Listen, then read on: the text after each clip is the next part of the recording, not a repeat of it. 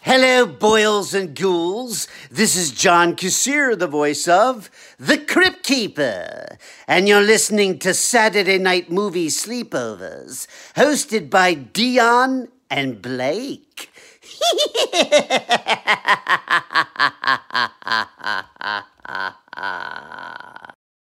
At St. Bernard Academy, 4 outsiders are about to make all their wishes come true.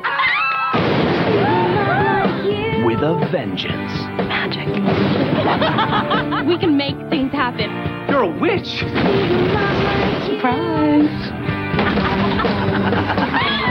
The Craft. Girls, watch out for those weirdos. We are the weirdos, mister. Rated R at theaters Friday.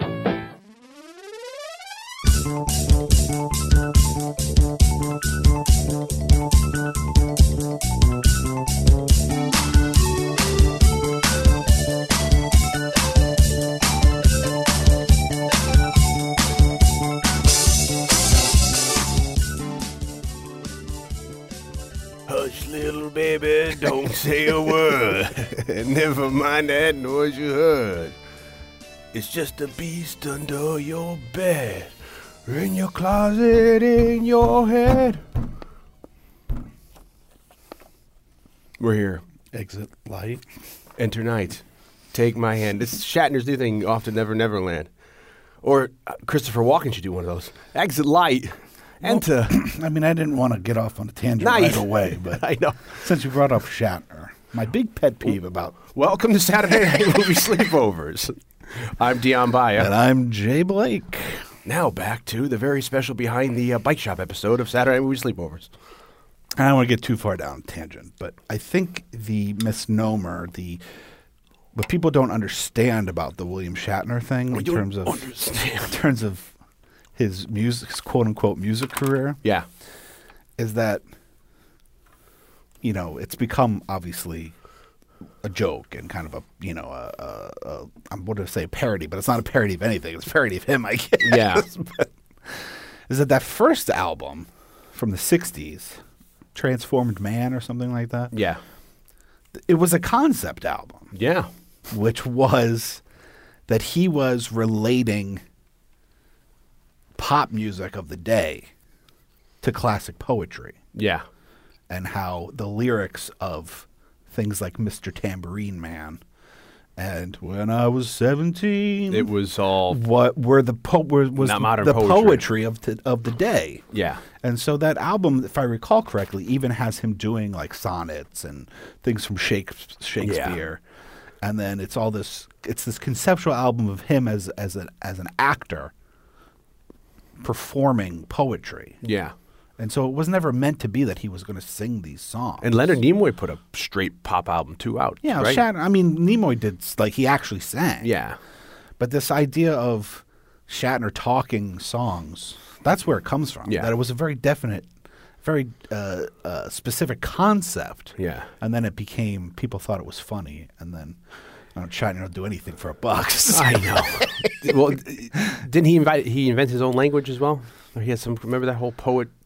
Well, no. Well, there was a movie called The Incubus where it was the first film shot entirely in... We just brought this up. In Esperanto? Yeah, Esperanto. Which, I mean, he didn't invent that language. Okay. I had that was like a hippie... thingy. Like a beautiful idea that if we all learned Esperanto... Yeah. All around the world, there was a universal language that we could all communicate. We'd all be one community. And so somebody's like, yeah, well, Esperanto is going to be the new hot thing. It will be the first movie to be entirely in Esperanto. And they made this movie, and then nobody learned Esperanto. You could file that next to the... At least I believe that's what the language is called. What's the Jack Nicholson written movie with the monkeys in it? Oh, Head. Yeah, Head. Yeah, you can file that next to Head, that Weird Odd, before Nicholson was famous, or he was still a B actor. That Shatner album that came out in 2011, I absolutely loved. The one that was all star related, and it had Major Tom on it, or Space Oddity, and it had all kinds of, and even I think in the late 70s when he was doing like Lucy in the Sky with Diamonds, I feel like it was kind of still serious, when he's doing those shows where he's standing in a like suit. Rocket Man. Yeah, and they've got like the double exposure, and he's smoking. I feel like you could tell he might not even smoke. He's just doing it for effect, And then I think in My the 80s, point is only it was terrible. There was an idea for it. I mean, whether it worked or not, obviously it kind of didn't. But I just feel like it's important for people to realize that there was a reason for it. It wasn't just this weird interpretation of this is how he sings music. Yeah, like Buckwheat sings, hello, is it me? He sings, for way, whoa, what's his name? Wilford, Elmer Fudd, kill the wabbit. So anyway, then, sorry. Since you brought it up. Since I brought up Metallica, we took a left out because I said Walken should do an album similar to that.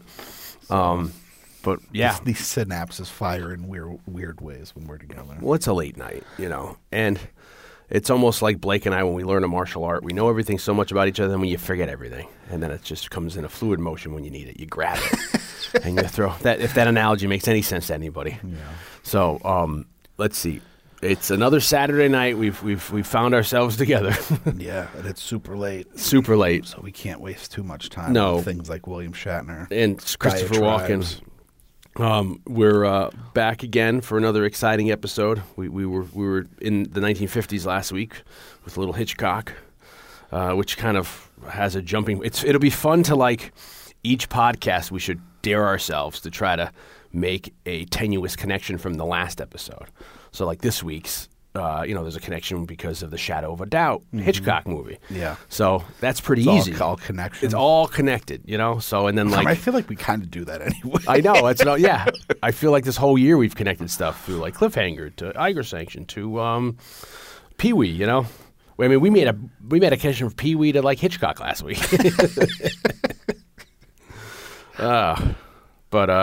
Yeah, we're back again, and we're here to cover a classic that is now turning 23. A modern classic? Or is it not even modern anymore? I guess you could technically say it's not modern anymore. To us, it feels like it's modern. Yeah, but that's like people in 1999 covering a 1976 movie saying, is it modern? And you're like, oh, I don't know. True. It's crazy. We're doing Scream from 1996. Like I said, 23. And pretty big one within the genre.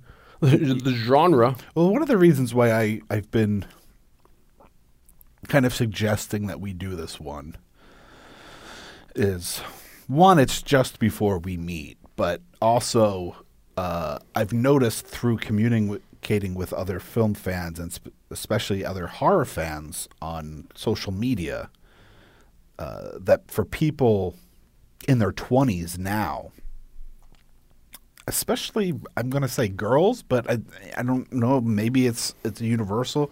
This movie was very much a gateway movie for, I think, a younger generation to get into horror as a genre. I definitely agree that I know it is a girls' movie, although it's not like a girls-only movie. Yeah. It has like a big female fan base. It has a huge female fan base for, I guess, debatable reasons. I guess would it be the same reason would, like, I Know What You Did Last Summer still have that same fan base because it's kind of still on that genre urban legend, or maybe because of the rise of Neve Campbell in the 90s? I don't know, but a lot of these people are people that like weren't even born when this movie came out, or were toddlers. You know what I mean? But I think it was modern enough. It still looks good. It holds up in that way. Sometimes when you watch an older, lower budget horror movie, there's a datedness to it. Yeah.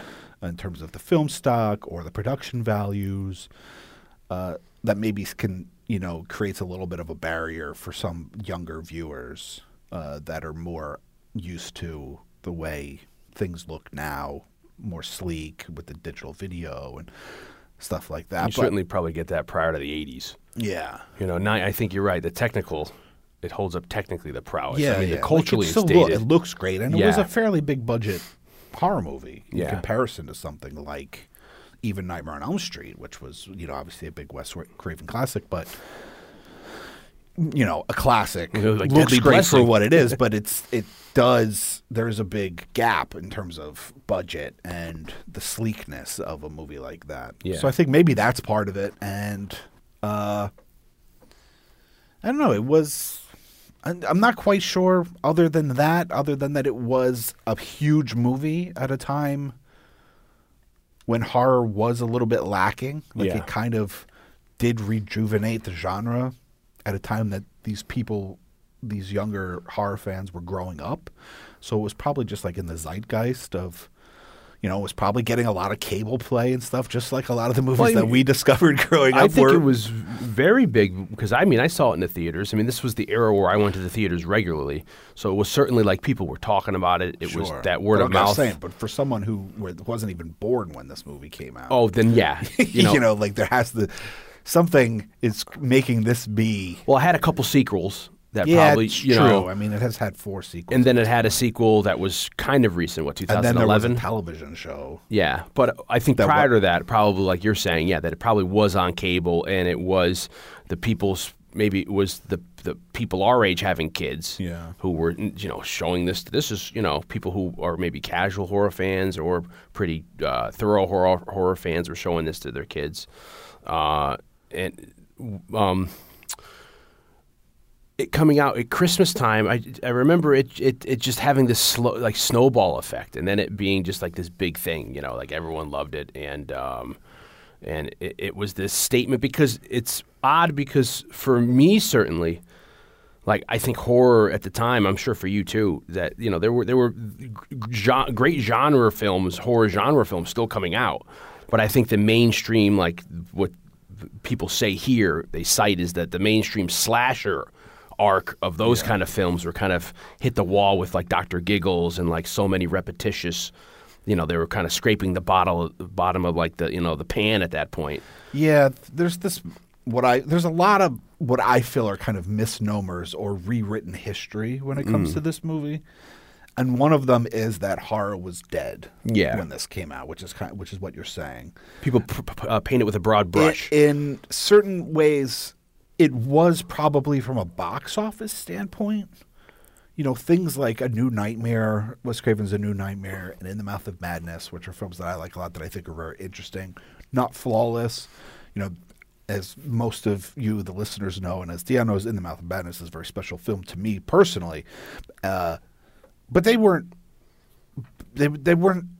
terribly successful in terms of financially. Yeah, we covered that on an episode as well. And so I feel like there's that. But it wasn't like horror was dead in the water. It wasn't like, how like in the late 30s, they stopped kind of self-imposed. They stopped making horror for a couple years. And when the war came out, not so much. And then there was a rejuvenation. Horror was still being made. It just seems that I guess, like you're saying, was good. Yeah, I think there was some pretty good. But you're right. Probably stuff I should have been able to cite right now. But you're right. There was a certain type of movie that we now consider the slasher genre had kind of run its course in terms of they had gotten goofy. Yeah. Unintentionally sometimes. And often I think intentionally. Yeah. There's only so much you can do with a franchise that's 8 movies, 9 movies deep. Yeah.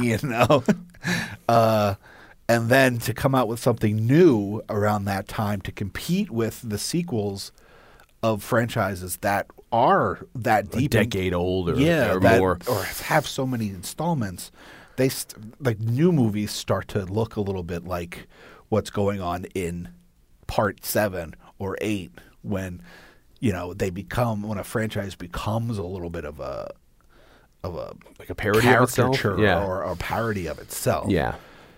I think as a fan and for someone that spends more time than the average movie lover thinking about the history of horror movies, not the average horror fan, but the average just like general horror movie fan, for me, it seems that this kind of movie, this quote-unquote meta-style, self-aware horror movie was like the inevitable next step.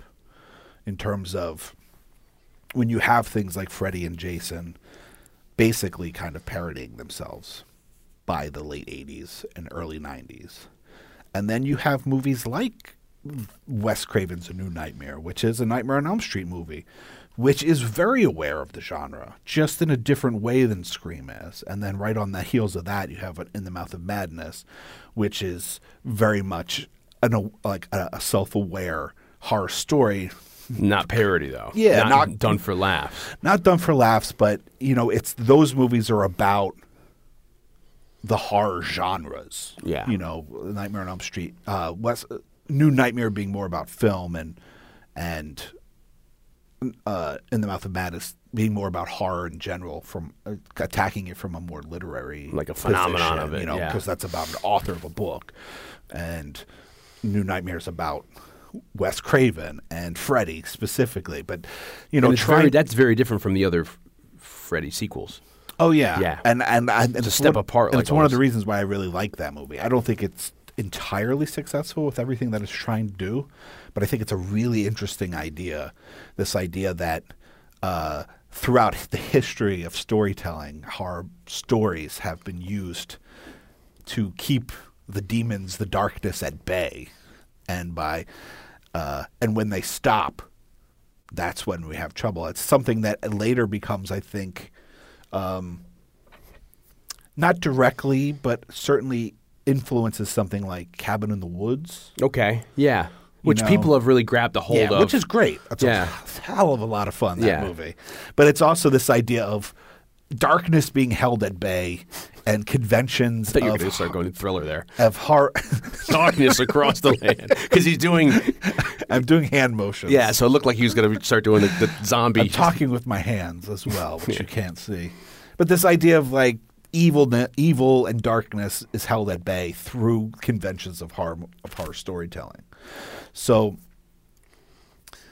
in a way, A New Nightmare and In the Mouth of Madness are really the beginning of this postmodern horror movie storytelling. It just doesn't do it in the same way that Scream does. And so Scream does it in a much more accessible, fun way, I think, and is meta in a very different way. But A New Nightmare is all about Freddy being a character. It's about Heather Langenkamp and Robert Englund and Wes Craven directly. So to say that Scream is the first movie to be self-aware is a little bit of it's a little bit of a misnomer. Whereas A New Nightmare is it's just doing it in a more kind of, I don't want to say that, make it seem like I'm bashing Scream at all, because I'm not, but it does it in a much different, more imaginative, serious, thought-provoking way. It's weird coming to this movie because I haven't literally seen it probably since high school. I mean, I saw it in the theater, taped it, and then, knew it pretty well, lines from it. And then probably when we got to college, the other ones blend in for me together. And I don't think I saw the last one or saw the series. So I have a very, it's such a far removed interpretation of living through it back then and then coming back to it 23 years on. What year is Evil Dead 2? 89, 90? Evil Dead 2 is, I'm going to say 86. Evil Dead 2 is 8. Because that 87. Almost, I thought it was a little later on. What year's Army of Darkness? That's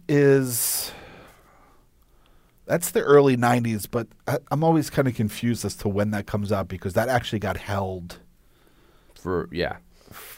because of legal reasons involved in a lawsuit, not relating to the movie, but between Dino De Laurentiis and Universal Pictures. Yeah.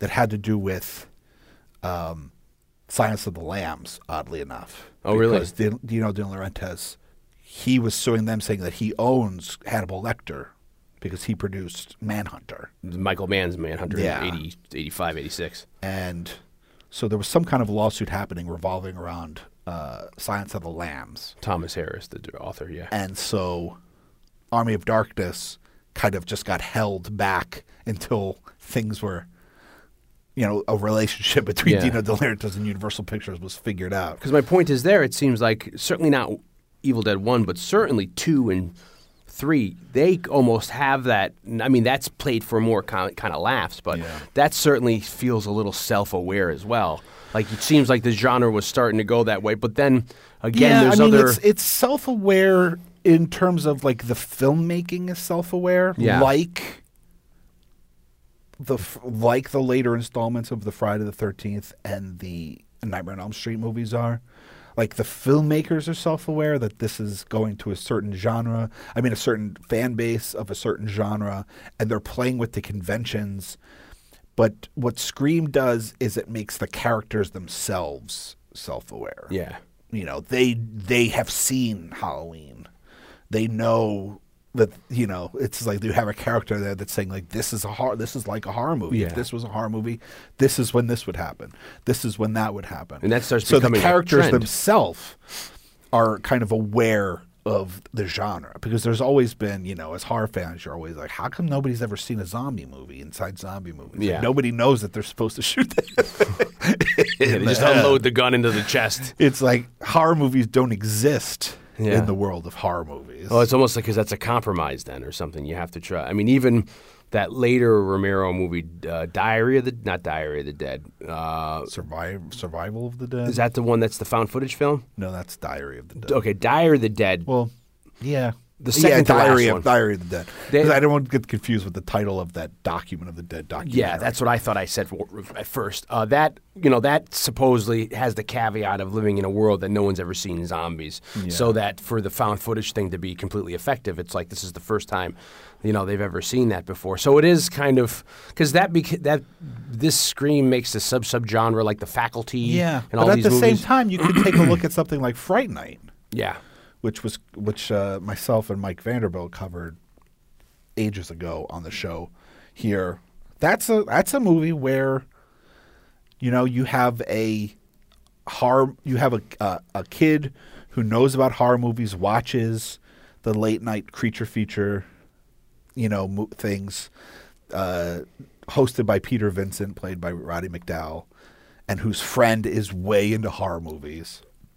And then they discover that there's a vampire just living next door. I mean, that's for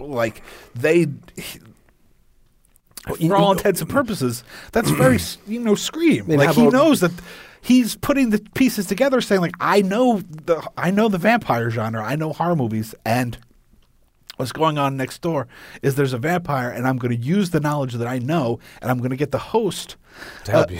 who is an actor in these old vampire movies to help me slay this vampire. It's almost.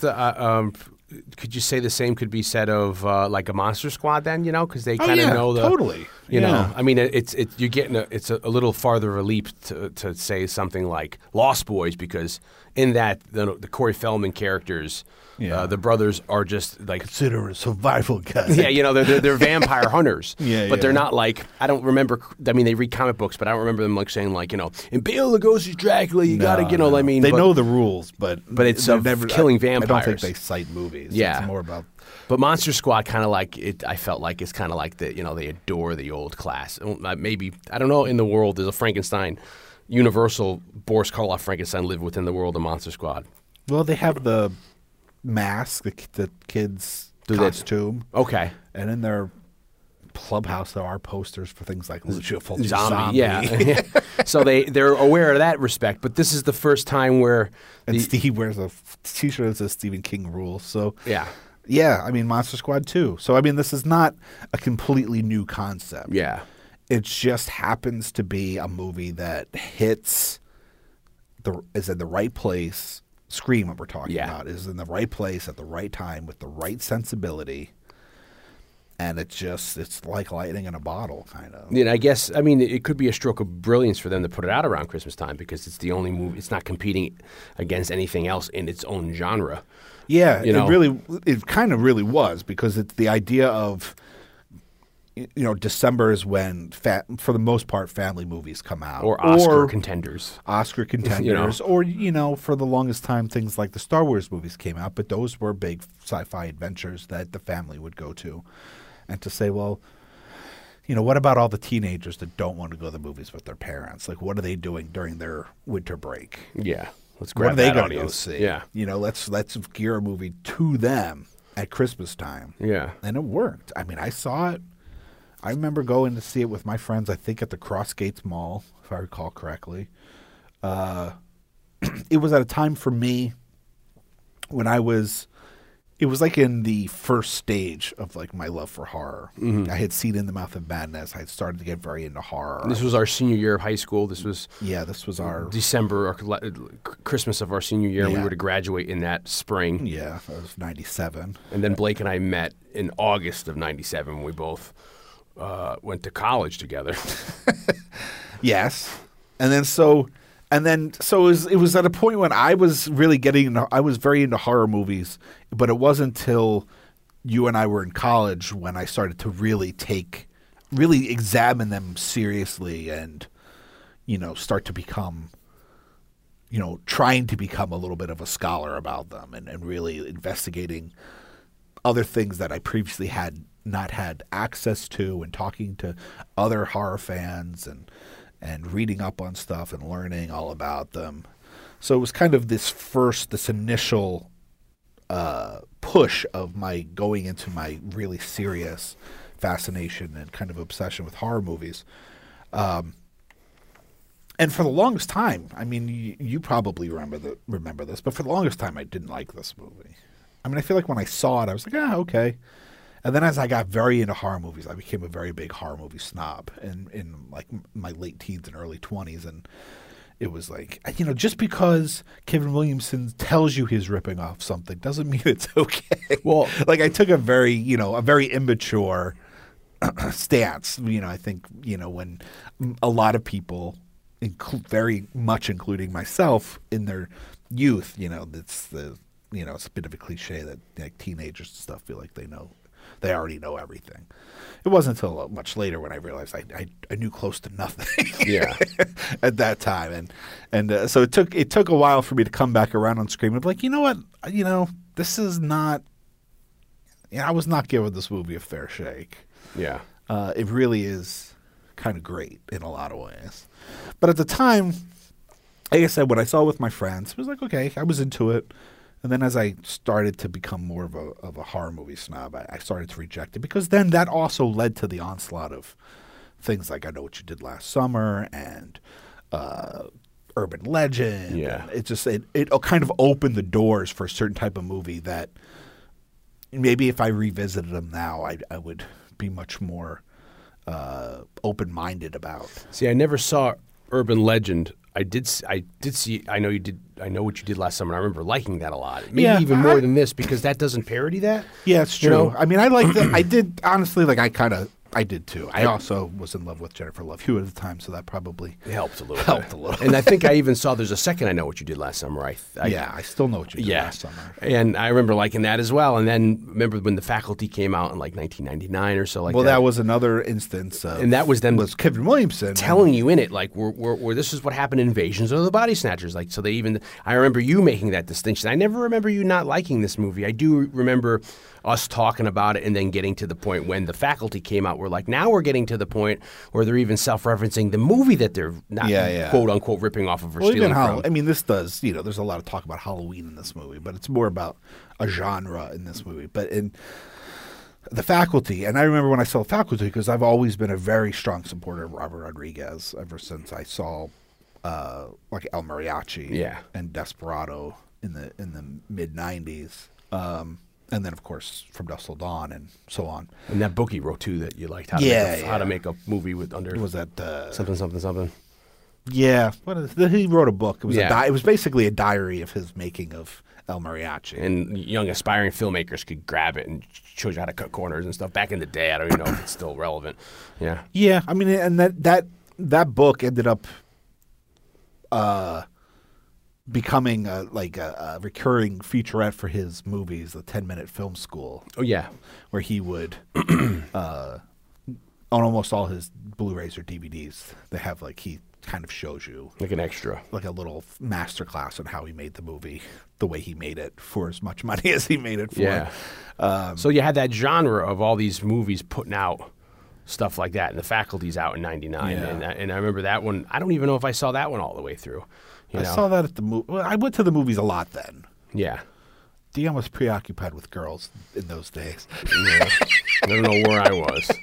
I was trying to make Blake happy because Blake didn't like horror movies. I was trying to make the girls happy because they didn't like me. Whereas I was still a big film nerd. You know, and that was the only thing I had to do. You and the friends were going, I was ostracized. I was alone, and, you know. But, yeah, so you saw a lot of movies, and you saw The Faculty, and I saw the Excuse me. Last Hour. I saw Yeah. I saw all those movies when they came out. Yeah. Because that was probably one of my most intense periods of going to the movies. Yeah. You know, I later lapped that when I got out of college with a friend of ours from that Dion and I had in college who we're still friends with, Aaron. You know, and he and I would go to the movies, 3-4 times a week sometimes. it's commendable. Awesome. But yeah, it was more about I got mad. It was more of feeling things were being ripped off. It's kind of like there's a certain breed of music fan that is very into things, and then once they have an album that's a hit, they don't like that band anymore. They're sold out. Now everybody likes them. Sure. I liked them when nobody liked them. Yeah. And now everybody likes them, so fuck them. Yeah. I think I had subconsciously had that kind of mentality with horror at the time, and it was like, where were you? Yeah. When horror needed you. And so. Well, it wasn't just horror. I mean, even like the mob movies of the day, we got tired of and stuff. And like everyone loves Donnie Brasco, and it's not my favorite of the mob movies, but like of that era where it's like everything started to seem like it was playing itself out. Like people were still playing, hands of cards, but they were still using only the cards they had left in the deck after they put the rest down. So we're it was a hard because it was a transition of where you're seeing this real, people really just citing these art house pictures like the independent boom of the 90s with Clerks or all the other ones like that, and then you have movies like this, and then they're still doing there's still genre picks coming out, horror genre movies. So if you didn't like this, luckily this wasn't the only fare you were exposed to, but it was a weird transition to and then with the use of CGI, that's adding a whole new element in there, and then certainly gore as well. You get another level of gore, so it becomes a very kind of like round robin of what's happening. The Scream comes out, and it was it made a crap load of money. What, worldwide as well, right? I would imagine so. Yeah. I mean, we don't, as kind of in some ways, ignorant Americans, we don't really pay too much attention to that, international box office as much as domestic box office. Yeah. Even though the majority of film goers are not here. Yeah. Domestic box office is what's typically reported to us. Yeah. Like for some reason that's more important. Where then you'll hear like, Aquaman just made $1 billion. But a lot, a majority of that was not made here. Yeah, it's a lot of DC fans overseas. This might have gotten brought. I might have brought this up on Cliffhanger when we did the Cliffhanger episode, which was the Stallone. I remember there was a period in the '90s there where Stallone's movies were not doing that great here. We're talking about like Demolition Man and Judge Dredd and Assassins and. They did okay. Well, even as but he was the highest paid actor in Hollywood at the time, and there was this like, why is he making so much money when his movies are not the highest, making the biggest budget? I mean, the biggest box office movies at the time. Like, well, they are. They're just huge in Japan. Yeah, just overseas, not domestically. Because then we talked about that in the Cliffhanger. That's one or two of his movies didn't even get a theatrical release here, but overseas they did. And one of them I want to actually see. I was reading anyway. Scream comes out, and having Wes Craven attached to. Yeah. Did you see it at the movies? Scream? Yeah. Yeah, I saw. Yeah, I went and saw it at the theater. I don't recall who I was with or what the. Yeah. And it's funny because I do remember like seeing American Pie that way, or seeing I Know What You Did Last Summer, who I was with, but I don't remember who I was with Scream, or I don't remember it coming out in the wintertime.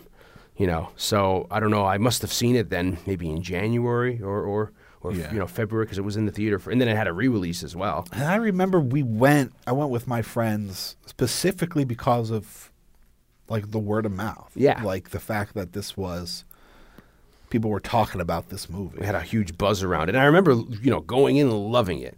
You get involved, you get in there, you get hooked right in, and then just, it keeps you the entire time. And watching it now, it's again one of these movies where it's like, since I haven't seen it in so many years, I'm like, that's it. Like it just gets off going, and then it almost seems like I'm watching like the Cliff Notes. And because I always remember a lot of time. Yeah. But that's my problem with a lot of these movies, like like a Lethal Weapon or something. You go back and watch it, I'm like, oh, I thought there was more. It's just this is this is it. Yeah. Whereas you feel like nowadays stuff needs it's to like be everything so nuanced. you remembered. You assume when you remember things that you're remembering just parts of it. Yeah.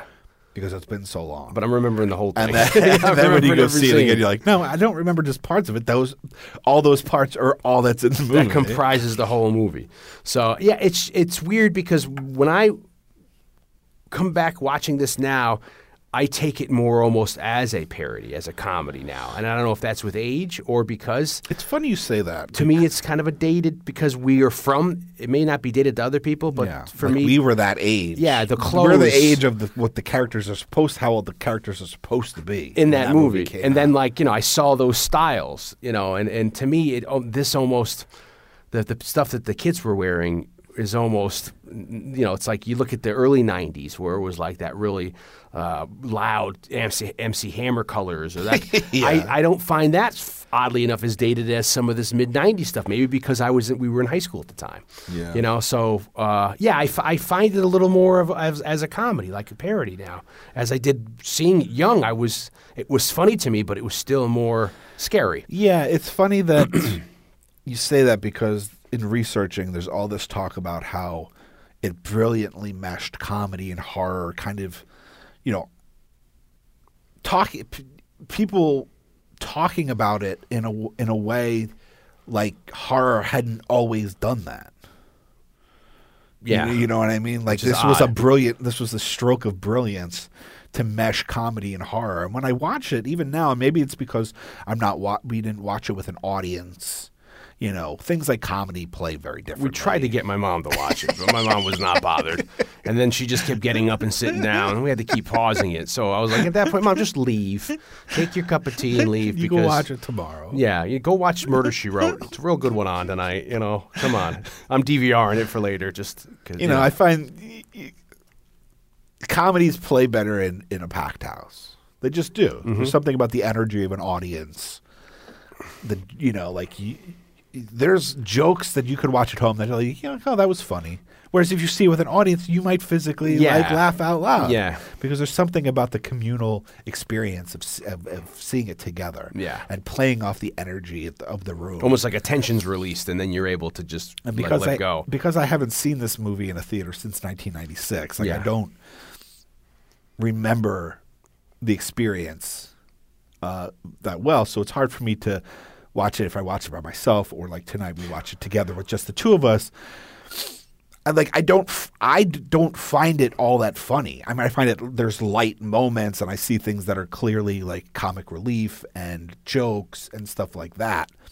But I don't see it as being wildly more comedic than any other horror movie. Every horror movie does have, for the most part, those moments, especially in the modern era, talking more about late 70s into 80s, because you kind of need those moments to lighten the tension. They are literally comic relief in the context of a very tense, driven, or suspense, or sometimes very brutal existence of a movie. I mean, even totally things like that we're just talking about, New Nightmare and In the Mouth of Madness have these comedic moments. I mean, something like, even The Thing has some moments that are kind of, lines that are funny. And I remember, I got shot today. You turn that down, I got shot. Or, don't let me sit to this fucking couch. I do remember this being a packed house when seeing it. Oh, yeah. And I remember the opening bit with Drew Barrymore, everyone on their toes and trying to be quiet. I guess because... My point was only, I don't see it as being as comedic as I think. It's one of those things where I said, at the beginning of the show, there are a lot of things that I feel like are rewritten history or misnomers about this movie. Yeah. And that's one of them for me, is that like this concept of having comedic elements in this. One, like it's not it's like it doesn't play as much a comedy than, I mean, you're saying on your viewing this time the comedy played more to you this time than you remember it playing before? Yeah, because I don't know, I feel like those other movies, it's not a conscious decision. It's like, since, like, you know, it's almost to the level of, since the characters are knowing this rule system and they're kind of winking at you, that they know, that's what takes it the step more. That I feel like, you know, character reactions or even just stuff that happens or how, you know, the music's interjected and played, that it almost has a little, because even the heavy in it, they don't really treat the killer, the mass killer, with all that kind of respect. He almost becomes like this, He's you know, a little bit of a buffoon. Yeah, a clown. you know, like so a lot of those movies, like say you take like say Jason Takes Manhattan, that it has laughs in it, but it's not playing as a comedy, but it likes to have comedic moments, but also it has the problem with, since it's being the 8th in the installment, it's almost jumping the shark at that point. Yeah. So it's having that going against it. Where after that, you know, I guess Jason Goes to Space, you know, that's just, you know, of course, it's a given.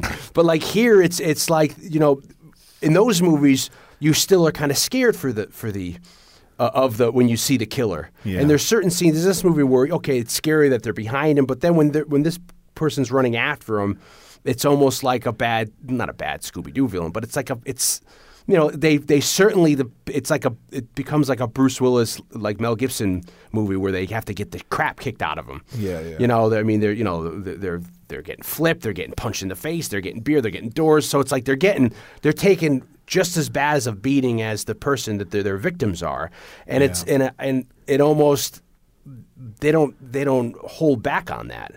So it's almost kind of like that they're bumbling. It's, you know, if you could probably do a Rosencrantz and Guildenstern dead version of this and have it be, you know, the two from Billy. From their perspective, and then that would be something like where it's just a complete comedy where, you know, they're trying to figure out what's going on or who's, you know, maybe they don't even know who the killer is. See, we could do a Tom Stoppard play right now. So that's why I think it plays more comedy for me, and also because I haven't seen it in so long. Yeah. So coming back to it with such, you know, of it being of that, you know, it's the baggage you bring with it as well. Sure. So if you're not seeing it, if you're seeing it removed from the era, maybe it'll play a little. But for me, I guess it's because it has that mark of late 90s on it, and then it moves so quickly, you know, that you're. To me, it's very quick, which I think it probably is very effective because it keeps the momentum going. Yeah. But for me, I think it just lays in some of the silliness with the characters. Like, I used to love Matthew Lillard in this movie. Like, he was, like, you know, people used to tell me that I looked like Matthew Lillard. In high school, I used to get, you know, people used to say, I'm not going to quote what they'd say to me, but they say, you look like that N-word from Scream. And I was like, oh, yeah, you know, it's, you know, I look like Matthew Lillard, you know, and I love Matthew Lillard, but like, you're looking at it back now, it's like, oh my God, he's so over the top, and it works. Yeah, you know, yeah. It's the whole movie's so zany. There's all this stuff going on. It's just all the characters are almost like archetypes of the genre, and then it ends so quickly for me. And I was like, oh, I can't believe that already. You know, we're at the house at the end. You know, I was like, well, you know, I thought there'd be more involved in it. You know. Yeah, well, it's, you know, it's weird because so many horror movies all take place in one location. Yeah. So but for some reason it does feel weird that the last half of this movie all takes place in one place. You know? At a party, like a house party. Yeah. You know, because there is like this huge buildup, and there's the school, and there's her house, and there's her friend's house, and there is a lot going on. And then very quickly, even before technically what would be considered like the third act begins, you know, in the middle of the second act or towards the end of the second act, we're where the finale of this movie is going to happen. And, you know, that could work for it too, because it's almost misguiding you. You don't think that this is suddenly going to be the finale thrown at you, you know, but then it just happens so much, you all of a sudden realize you're in the third act and everyone's dying. You're like, this has to be near the end of the movie because there's so much going on. it's just odd. It's odd when you come back to a movie like this and see that. And this goes back to last week. We were talking about Hitchcock, and we were bringing Rope up extensively, and the Leopold and Lope, those two killers from the '90s or from the teens, maybe from the '20s. And I said Compulsion, the movie that's based on. And then I was talking about every generation. There's killers who end up, trying to kill people just to see if they can get away with it or whatever. In real life, I mean. Yeah. And then. Coincidentally, we're doing Scream next, and I'm watching the movie. I'm like, oh yeah, this is basically these two guys are, the two guys from Rope, or what other movies you could cite where there's multiple. It's kind of like the end of like Mark for Death, where you find out, spoiler, it's two Jamaicans as Screwface doing all the killings. Yeah, Screwface. Yeah, sorry for anybody who didn't see that. The white boy Hacha. So it's that gets back to how funny we can make these leaps from. Last movie to this movie.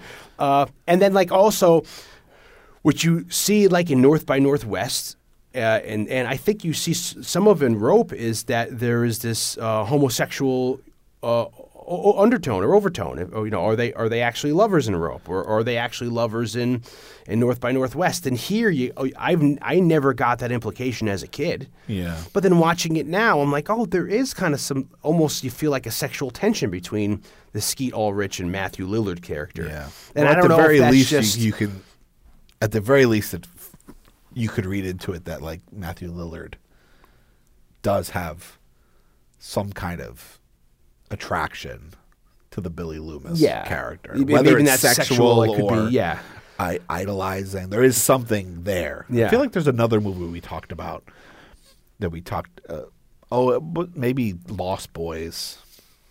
We talked a lot about how, the idea of homosexuality, or at the very least, a kind of an attraction. What's his face? That Michael has to Kiefer Sutherland. Yeah. Some kind of attraction. He may not. It may whether it's sexual or not. It may be sexual, but he may just not know it yet. Or it could be the idolization of. That's like there's a movie I really like called Gangster No. 1 from the early odds with Paul Bettany and Malcolm McDowell. And it's about Malcolm McDowell telling the story of him rising in the London mob in the 60s and 70s. And then in the flashbacks, he narrates it. It's Paul Bettany playing him. And he becomes obsessed with the head mobster in it. And it's almost like it's a sexual obsession, but it's his psyche. It goes beyond that. It's look how beautiful the clothes are. Look how beautiful, and it's Malcolm McDowell saying this to you. The clean coat, look how great it's put off the cuff on the left. Yeah. So it's like, maybe it is sexual, or maybe these people, it's just the man crush. Yeah, exactly. So you certainly could be either way. You get that in this movie, and I think, Farley Granger in Rope, the actor, was gay in real life, so maybe he was trying to insinuate. I'm sure he talked to Hitchcock about it. And then there's the notorious story in North by Northwest with what's his face? Martin Balsam. Martin Landau, where he was playing his role. Walter Matthau. I'm playing it a certain way.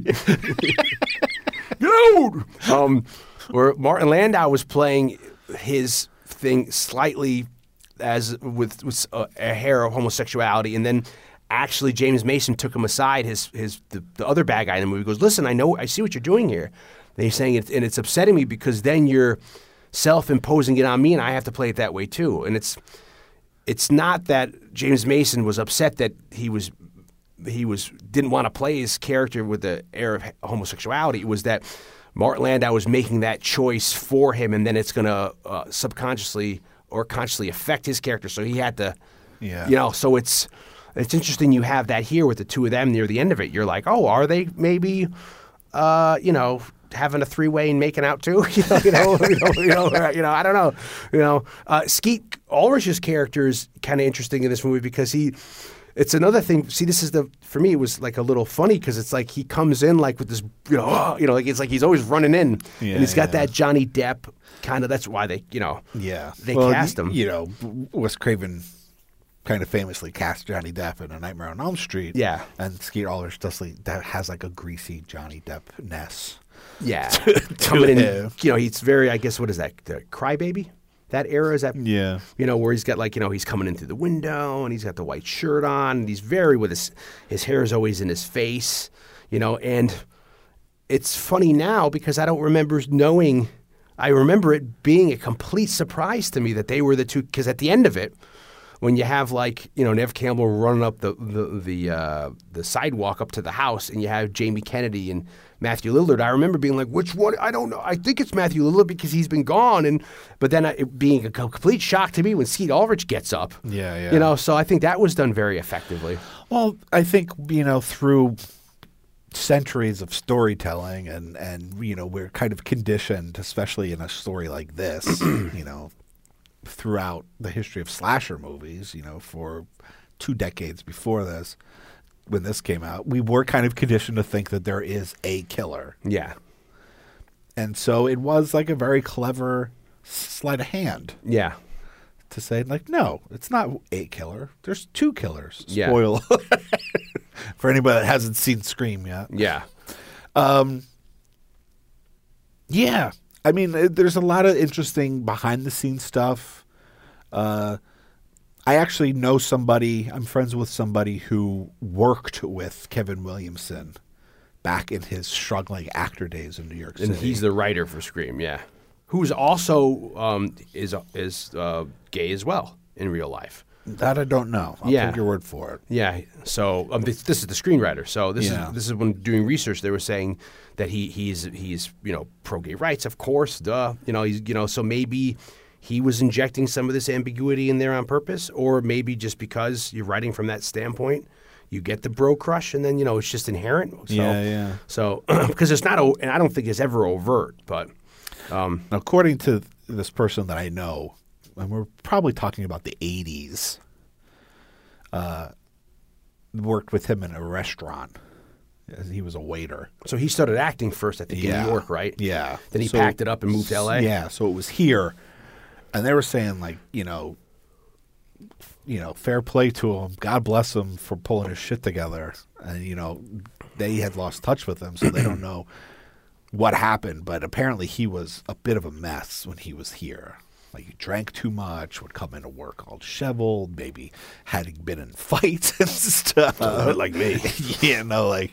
Like really did not have his shit together when he was here.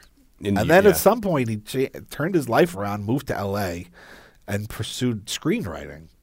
Yeah, it's odd because you and I have dabbled our hands in writing, and we both had books published, but I mean like for screenplays and stuff like that. And it's funny that his story is that he goes to L.A. and he writes a spec script for Teaching Mrs. Tingle. Yeah, which gets sold, but then it just sits in kind of like a development hell for a little while. Happens to most scripts. Yeah. I mean, there are screenwriters that are successful screenwriters, make a good living screenwriting in L.A., and have never had a movie actually made. Yeah, they're only doing that, and they're sustaining themselves, but just because their stuff's being bought, but then it's either being shelved and never gets developed, whatever happens, and so you can make an entire career out of just writing stuff that never goes anywhere. I guess the key thing is here is he had an agent. He got the agent. The agent got the spec script sold. I'm not going to figure out how to do that. Yeah, we're trying to figure out how to get that screenplay agent. So then he's then broke, and he's looking at it at like where he's got to try to make some money to pay rent. He's got a lot of bills, and he house sits. Yeah. And then when he's house sitting, I mean, this is all house sits notes. For a friend of them, which I've done when I was broke. He gives you a place to stay. They usually give you money for food, or you have the stocked fridge. So even if you're not making that much, which people will usually, even if they're friends or family, will give you a couple $100 for doing it. Especially if you got pets. You get like a week of being fed. You don't have to buy food in seclusion. Yeah, and he was able to. This is part quickly is he writes Scream there, and then he's able to sell it, and it's and get himself out of that debt. And it's like, wow, I wish I was able to. It's like how that works so serendipitously for him. But he ends up selling, and he gets this when they put it to market like on a Friday. By like the Saturday or Sunday, Monday, there's this bidding war by some pretty big people to get this thing bought, and then it gets up to, I guess, like Oliver Stone and the Weinsteins at Dimension, the new like subdivision of Miramax that they had. And then the Weinsteins evidently buy it, or eventually buy it for like $400,000 or something like that. Which is a good chunk of change in 1995 or whatever that is. Change right now. I'd take it. I'll buy that for $1 for 3 days worth of work. He reportedly wrote Scream in like 3 days. Yeah, it was a long weekend he was there, and we can get into what he was while he was there. So, but it's just like I found like, wow, how freaking lucky is he to be able to, be in such a dire straits as he's out of his own mouth is saying, and then he's able to pen this thing in a 3-day weekend, write 90 pages or so, and then on top of that, tack on, which is a stroke of genius, I think, treatments, 4 or 5 page treatments for the second and third proposed sequels, and then sells that as a pack, as an idea, saying this is not only maybe a movie, this could become a franchise, and that could be the allure of, they don't greenlit that until the movie ends up coming out, but that's a brilliant, I think that's a really great idea. Yeah, so it certainly doesn't hurt to say, like, look, there's potential for more money to be made with this. Yeah, and so he's able to just shit this thing out, which is not a small feat. I mean, we've known people who are able to just go home on a weekend and crap out 90 pages. But, I mean, me, I'm dyslexic. I have attention deficit, all this.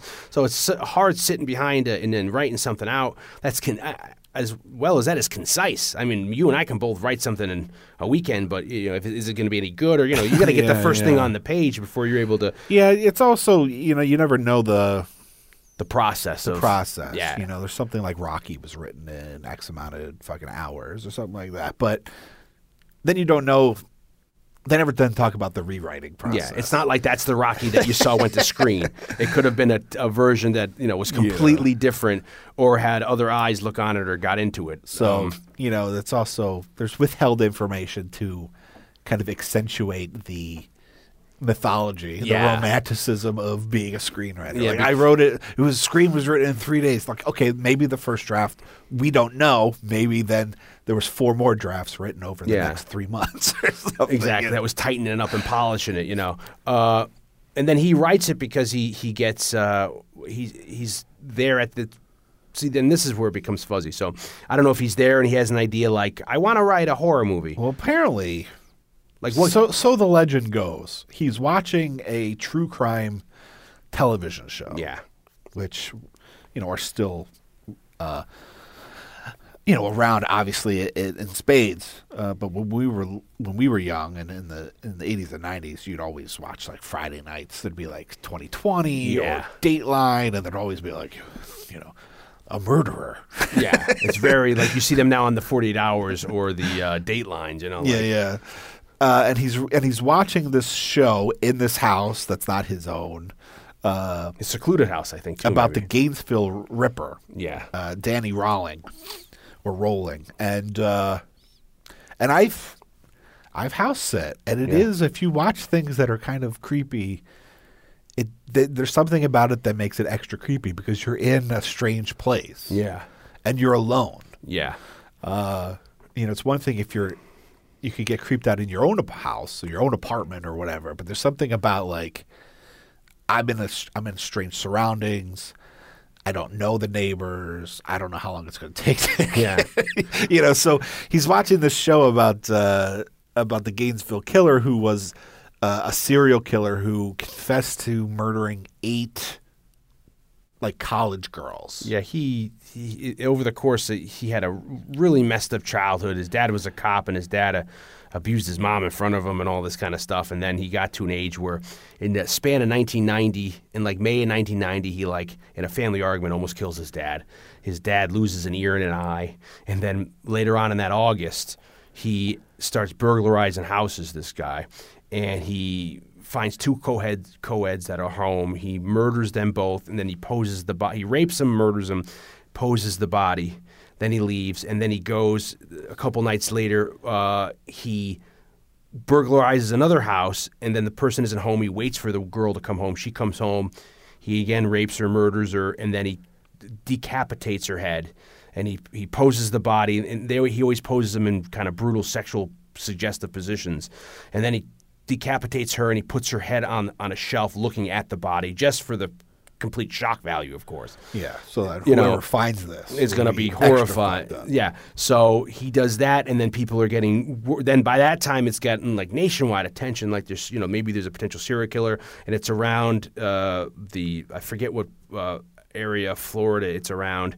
And people are dropping out of school because it's going to be the fall season.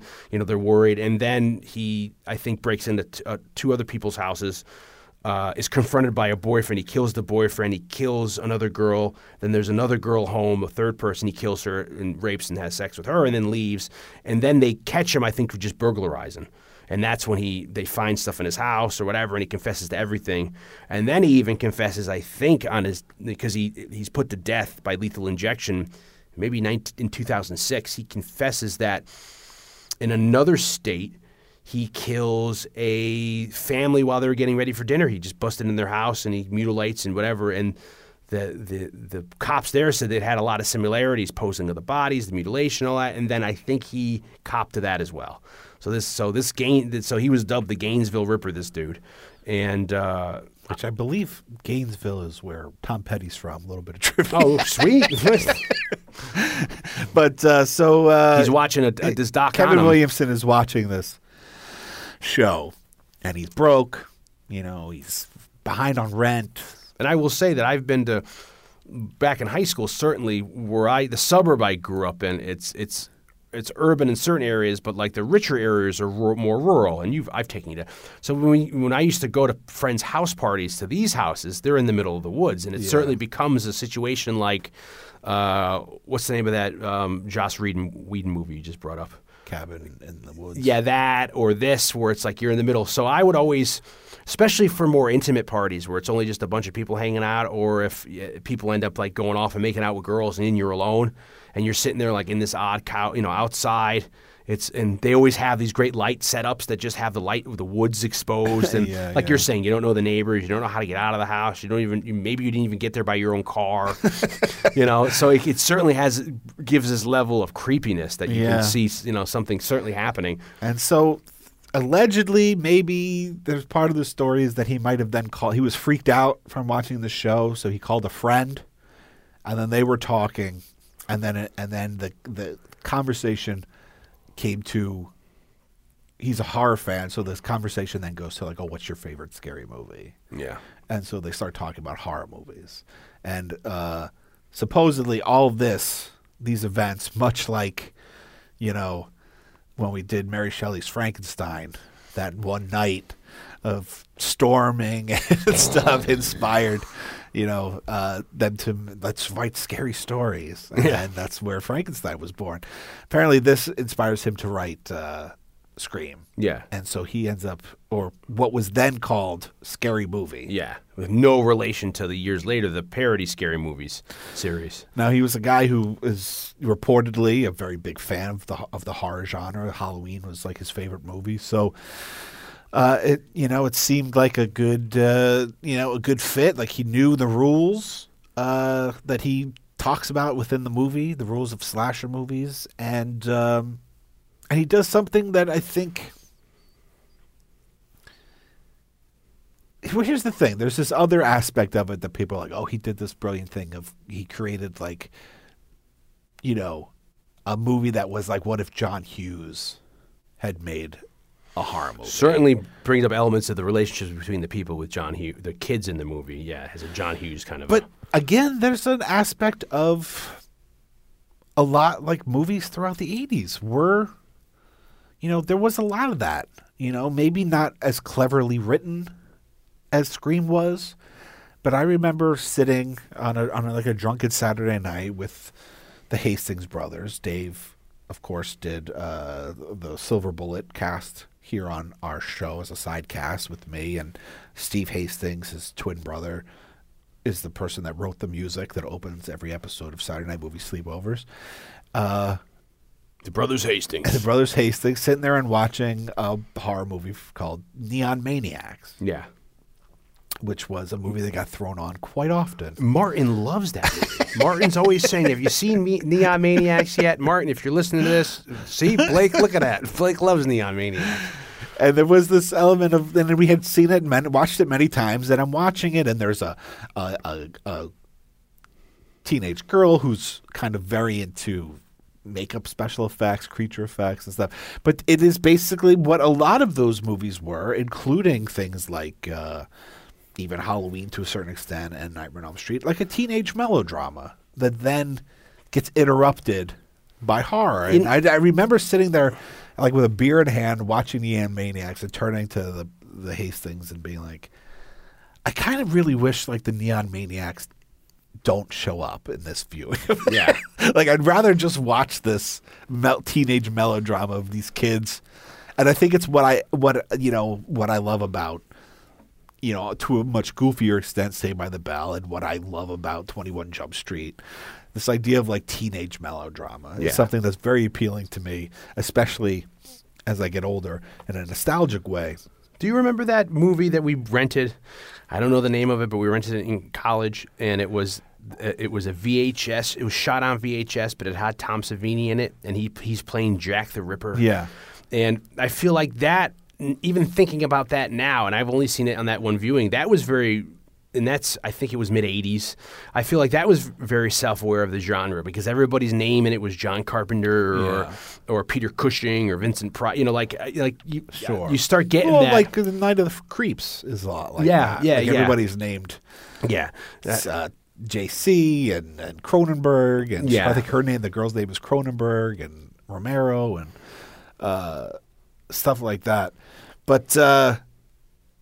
So this idea of like him creating, taking, the Breakfast Club and putting them in a horror movie, again, not a totally original idea. Yeah. It kind of had been done a million times, especially because most of these slasher movies are about teenagers. Yeah, going off, segregating themselves somewhere and then getting picked off. Yeah. But he just happened to do it,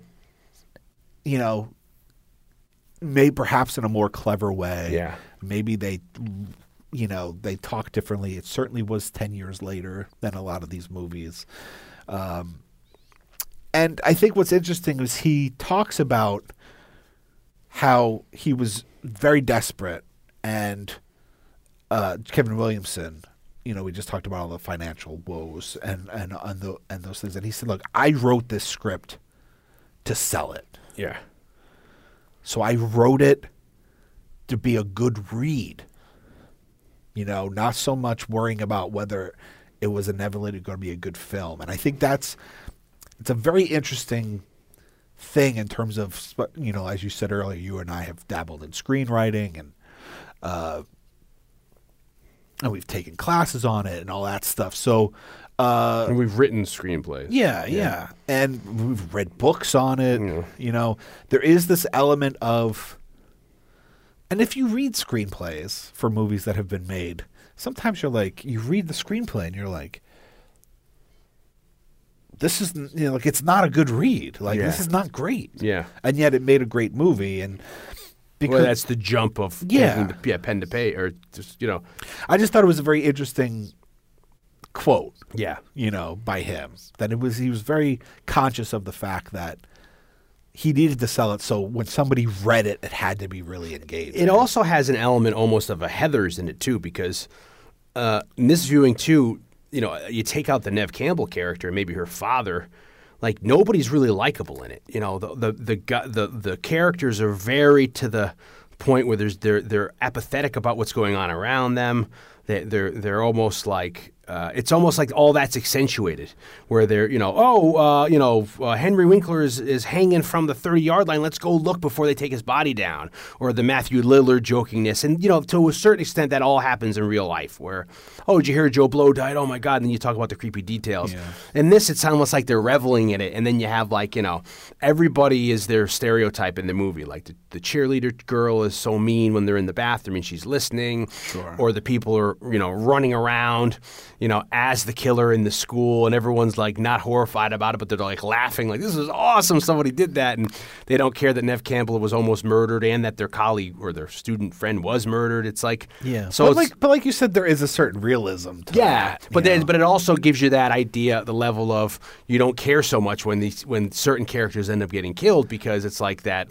idea of like them. I mean, it's more, I guess, elemental, like earlier, but like about like, oh, if they're going to have sex, they're going to die, or if they're going to sin, they're going to, that kind of in the earlier, the more of the alpha ideas of it, where this is more nuanced, is just, that no one really cares that this is happening. They're almost bringing it on themselves.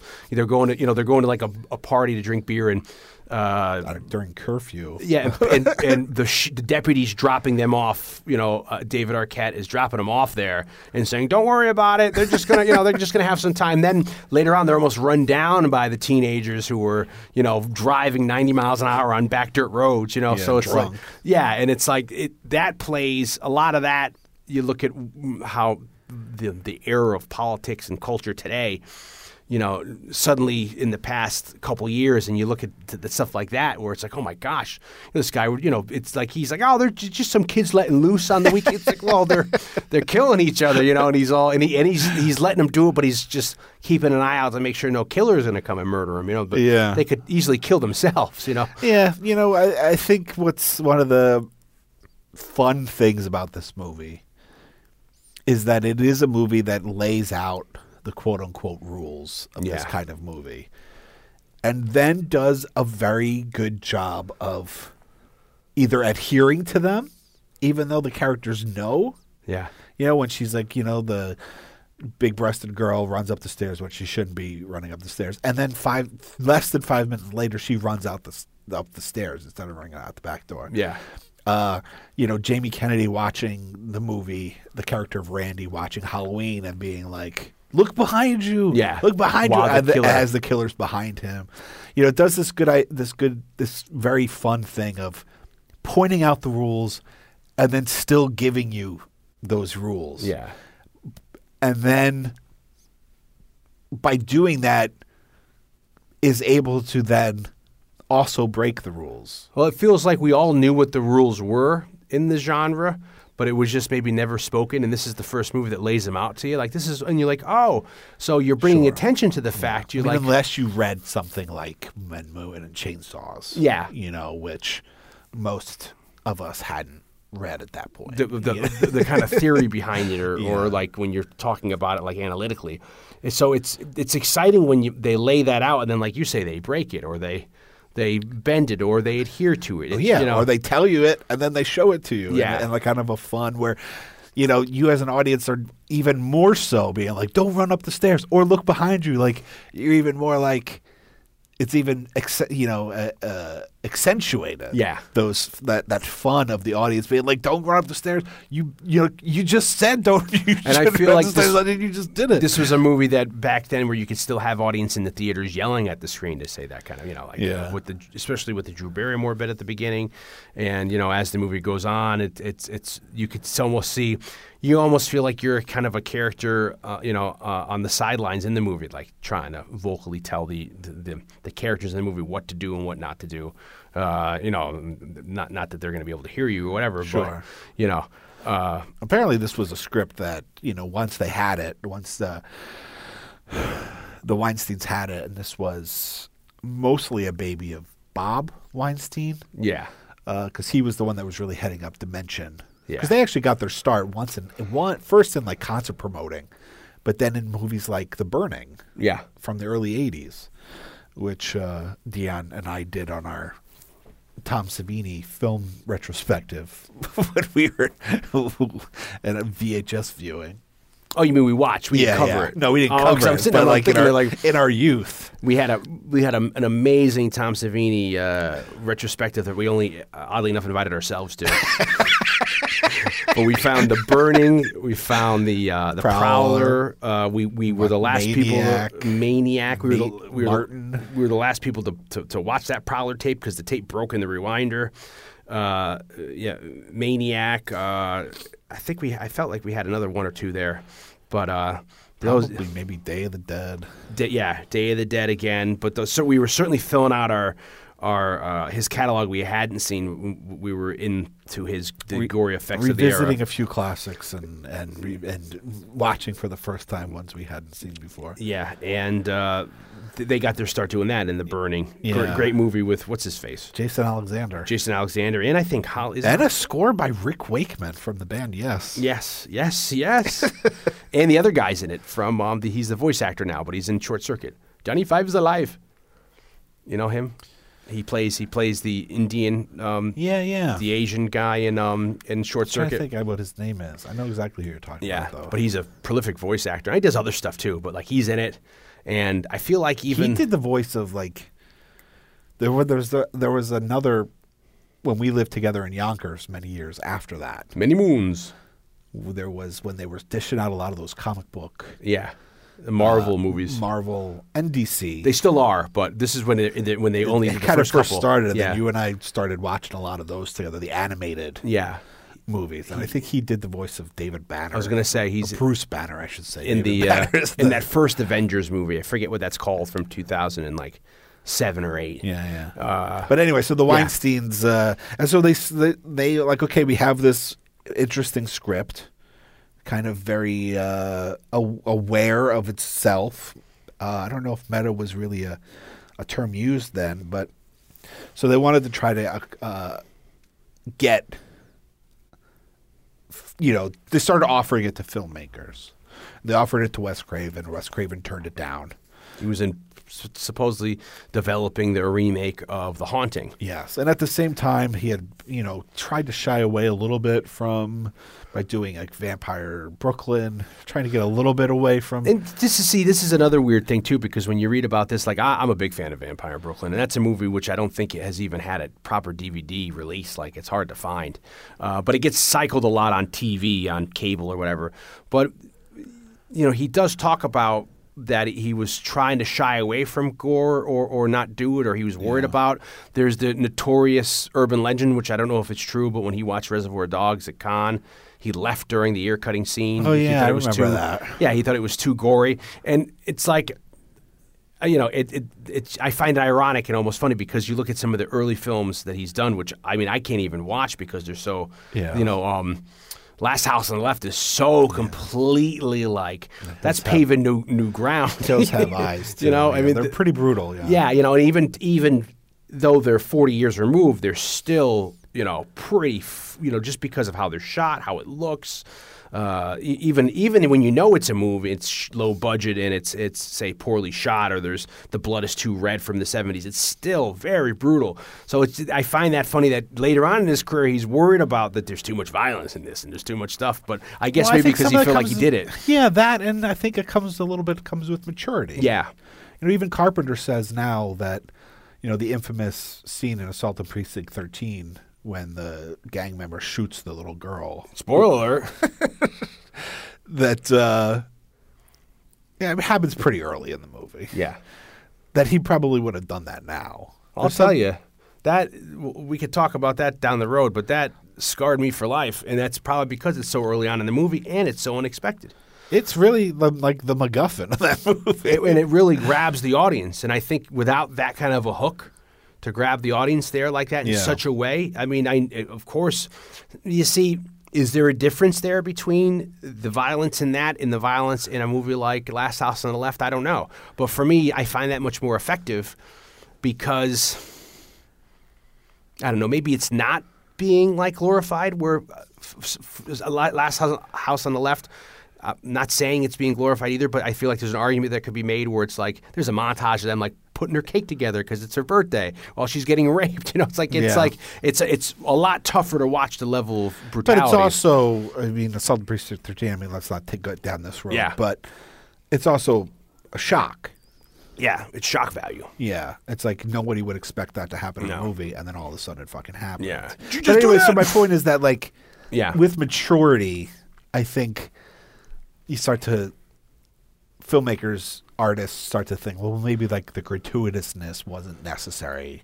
I don't need to do that. And also, by that point, there's a difference between the early 70s of Last House on the Left and now 1996 after you've had an evolution 2 decades of of a genre that was created by these filmmakers that has been repeatedly criticized for like misogyny. Whether you buy into that or not, there's also certainly an element. There was an argument which this movie Scream certainly adheres to, which is the final girl, which is like the strongest character is a woman. So how could you argue that these movies are misogynist just because there's a male killer stalking women? But at the end of the day, it's a woman who survives it. Who's strong enough to survive it. So there's been all that argument, and also certainly things like, sorry to keep on bringing these movies up, but things like A New Nightmare and In the Mouth of Madness are definite comments on this idea of that violence in media breeds violence in real life. And you see that happen after the mass shooting at Columbine. They have committee hearings, and they cite Scream, and they cite other movies, and that's nothing new because in the 80s, they were worried about Suicide Solution, Ozzy's song about, bringing kids to suicide, and yet what's her name? Tippi Gore, Al Gore's wife, trying to push for extreme censorship in the late 90s, or I'm sorry, late 80s into the 90s. And that goes back to the 50s with the Comic Code and Frederick Wertham trying to say that the comics are causing juvenile delinquency. But then here it's and also this movie falls into that too, because they tried to shoot in Santa Rosa, California, and at a high school, and it was all lined up. But unfortunately, for all parties, there was an abduction and a murder of a little girl, and so the community was particularly sensitive to violence and stuff, and so the school board and the community of parents came out against it and said, like, we don't want this movie made here, this violent movie. Yeah. So and then after this movie, two series of murders were committed that the perpetrators said that we did it from watching Scream. We got the idea, and we're going to go buy masks and stuff. So, and they started calling that the Scream murders. So it's almost like I feel like even Amityville Horror had a little bit of that too. Something happened. When we did Halloween 2, we talked about how somebody used Halloween 2 as a murder defense. Yeah, where it's people see this stuff and then they go out and. And I, as I'm getting older, as silly as it sounds, I worry about with media in my old age that people, very young, impressionable people who aren't being instilled those goals, who are sitting in front of a first-person shooter game all day, and don't, that this could who knows what it's doing to the mind. So I guess that this kind of a fear could be conscious or not. So this is all going into Craven. Yeah, this is all a roundabout way of going to the story. How Craven didn't want to do it. Initially, and he was already looking at this beautiful, the Robert Wise, Shirley Jackson book, The Haunting or The House on Haunted Hill. He was trying to consider. He was in development of doing that. So he turned it down, and then supposedly got. Bob Weinstein offered it to Robert Rodriguez and Sam Raimi and even Romero, a number of people, and there was this notion that they... Maybe even Peter Boyle, too? Not Peter Boyle. Danny Boyle. Danny Boyle. Very different movie, Peter Boyle. Now maybe what? All right, directorial debut? Sure. All right. Why not? And allegedly... Where else are you going to hear Peter Boyle impressions on a podcast, right? Allegedly, the thought was that they didn't get it, that they thought it was too much a comedy and not enough of the horror movie, which who knows what the truth is there. I can't imagine Romero reading this and being like, yeah, let's make this a zany horror movie comedy. I could see maybe Sam Raimi... You offer a movie like this to Sam Raimi, who's coming off of Army of Darkness, and thinking that maybe, and Darkman, stuff like that, and thinking, okay, maybe I should, it's funny because inject some comedic aspects into this movie. Because then you go down the road to what Romero ends up doing. And the last movie, what is that, Survival of the Dead? That's a complete spoof, and that's, I don't know, you can argue if you find that successful or not, but he certainly goes down that road there with his movies. So I would imagine they also had to offer it to Carpenter. Well, they were all very busy too at the time. I mean, Romero at the time is doing, he just finished the one you like. From 1990, with the Monkey Shines? No, the one with He's a twin. Dark Half. Oh, the Dark Half. He just finished the Dark Half, and he was working on. I feel like there's another Dead film there, not the Savini Night remake, but he's doing that. Monkey Shines? Monkey Shines. Carpenter just did In the Mouth, and he's gotten memoirs done, and he was probably looking to do vampires at that point, or Body Bags. Body Bags is, I think, before that, but so Vampires, they're busy. I think, is maybe the next movie. Anyway, it. And then I didn't know that The Haunting, the remake, that was it's the unaccredited executive producer Steven Spielberg for that. He went to Stephen King, and they want to develop a nice haunted house movie because how Steven Spielberg is on the cusp of everything. He's like, we need a good scary movie, and Stephen King suggests, hey, Shirley Jackson's got this really great movie that Robert Wise did the movie. Why don't we try to remake that? But then they just didn't see eye to eye, and he ends up writing. Stephen King writes Rose something that ends up being and that TV movie ends up being his answer because they kind of go separate ways, and Wes Craven's attached, but then he ends up for I don't know what reason dropping out of The Haunting, and then that goes to I forget who different in that movie kind of gets bombs for a lot of reasons. And then he's suddenly available to have something to do. And maybe he just didn't like the direction that The Haunting was going, so he drops out. Things get dropped out, or there's a number of. It happens all the time. Just like screenplays get sold and never made in the movies. In development, filmmakers get shuffled around, and drop out for various reasons, and nobody knows except for those people. But while this is happening, apparently Drew Barrymore becomes very interested in the project and wants to play the lead role of Sidney Prescott. And this... Which means, I guess, the spec script is getting shopped around by probably the Weinsteins at this point. Yeah, and apparently it's like her being brought on really elevates the idea of this movie, including it's one of the reasons why Wes Craven ends up coming back and accepting it. But this is another aspect of I feel like it's rewritten history. Because Drew Barrymore was not a big star.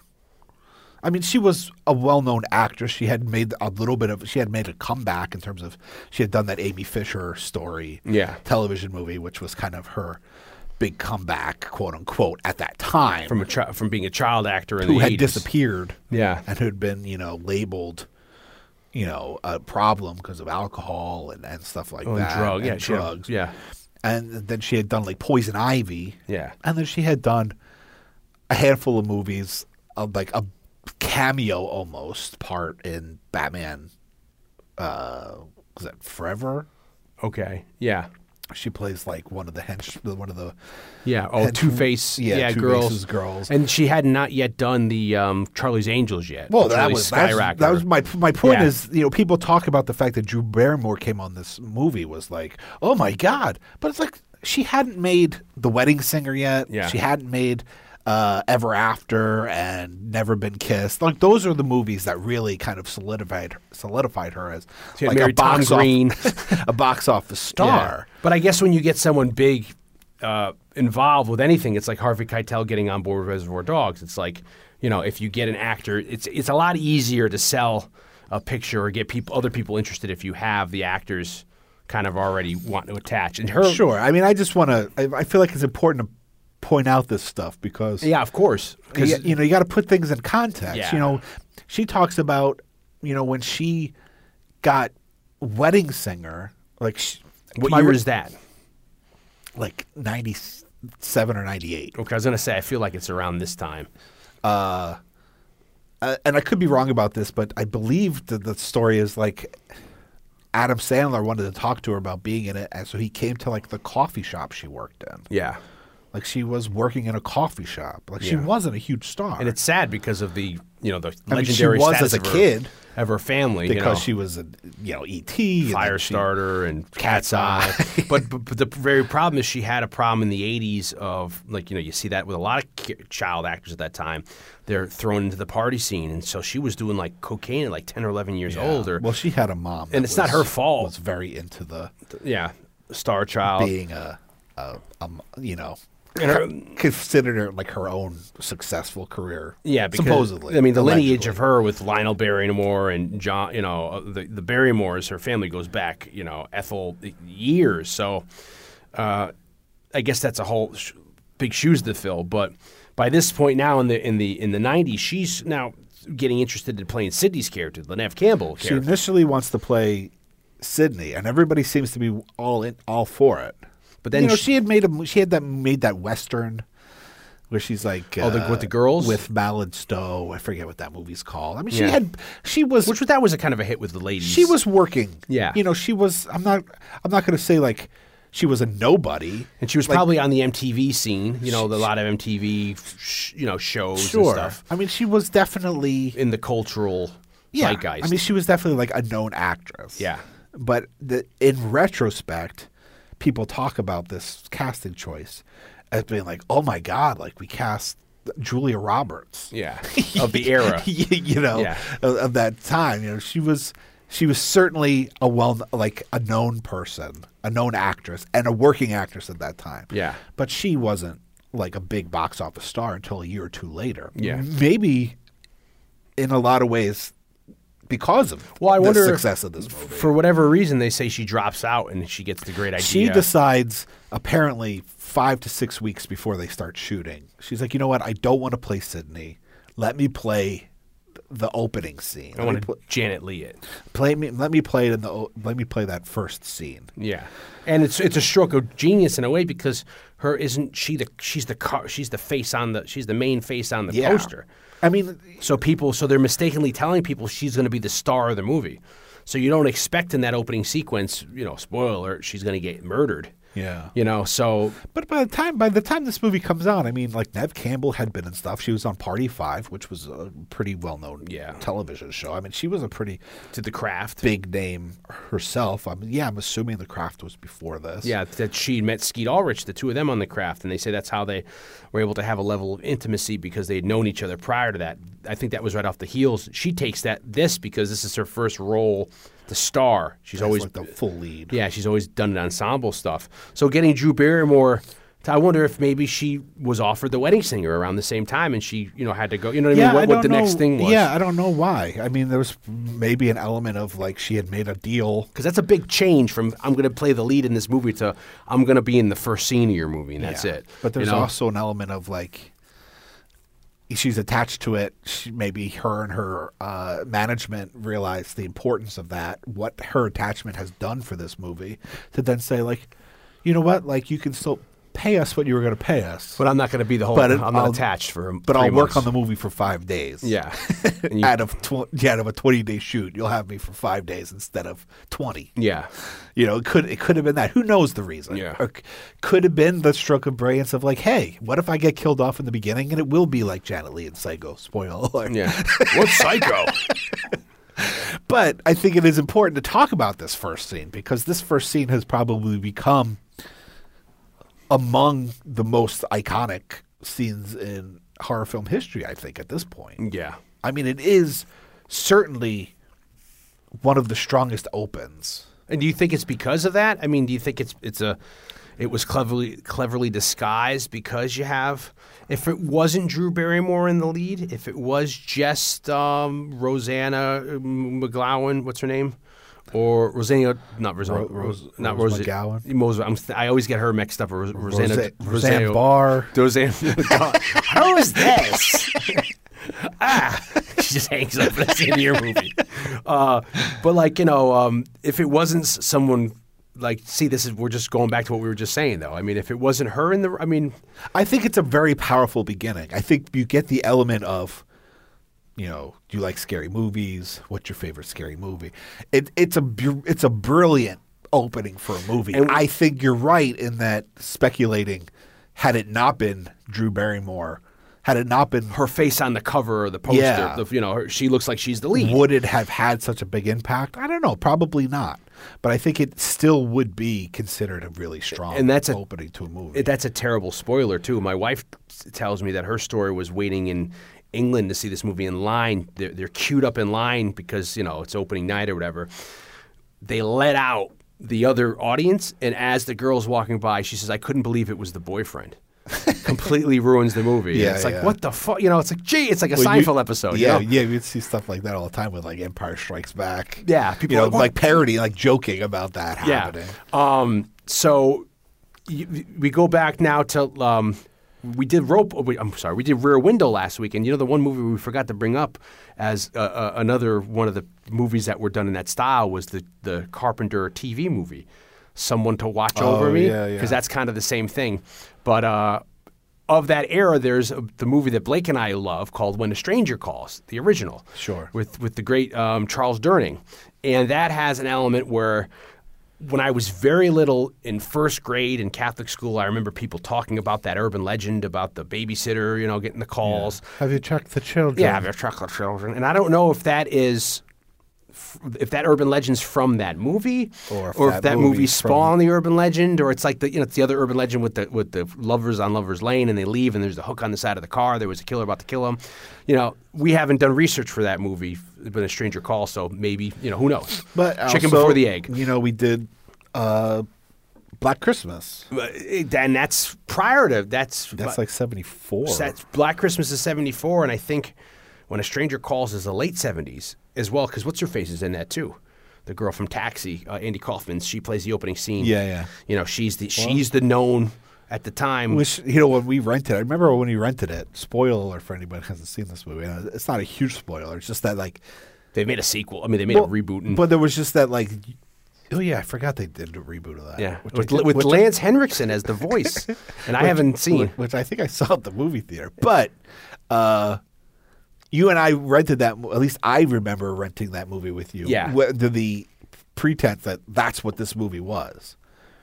No, that it was like the entire original Scream. The entire movie was this babysitter being harassed by this call, but that's really only the first 10 minutes of that movie. or 10 or 15 minutes, and then it's the rest of the movie's the Charles Durning running around, making, the rest of that movie is watching the movie and wondering if Charles Durning is going to collapse of a heart attack. He's just running around full speed because he's a heavier guy at that era of his life. He's not a spring chicken. Yeah, he's he's jumped out of planes. We talked about his career in Dark Night of the Scarecrow, but and I always joke too. I joke with that movie. It's like that was where they discovered the Dolby. Yeah. There's a sound effect of that movie that sounds exactly like when you would put in a tape where there'd be the Dolby surround sound, like you hear it on all your speakers. And then the other thing was that basically that killer goes to jail for his crimes, and I'm not we haven't seen this in 20 years. He gets out and he kind of I feel like he's kind of trying to stay away from his old haunts and not to go back, and Charles Durning completely makes him reoffend. It's all Charles harasses him into reoffending. It's just Charles Durning running after him the entire movie to get him. You gotta get it back, see? But Scream, what you're saying is that Scream takes a convention that was somewhat well known, which especially in Black Christmas, a podcast we've covered here before, where it was that you and then you even get that earlier. What's the Mario Bava movie? Isn't Black Sabbath? She's getting phone calls too. Oh yeah, there's a segment of Black Sabbath where she gets a phone. So that's that's something new where you have the people calling, making rude calls. Well, now is 1996 rolls around, and all of a sudden you have cordless phones, cellular phones, and there's cellular phones. You get the big brick cellular phone. Yeah, but that's starting to be people are. I think overseas people already had them for a couple of years, but for some reason America was a little late to the game with cellular phones, at least the average person. And so it was kind of a new thing. That's why in this movie, when you see Skeet Ulrich has a cell phone drop, she's like, why do you have a mobile phone? It's like, what do you mean? Why do you have a sat-nav? He's like, everybody has one. Yeah, I have a... No, this is 1996. So Drew Barrymore starts getting these calls, and it's very, very quickly turns into this harassment. And why she doesn't just hang up at one point and just dial 911. She never calls to, he tells her, I'm going to fucking kill you. Yeah. But it's like,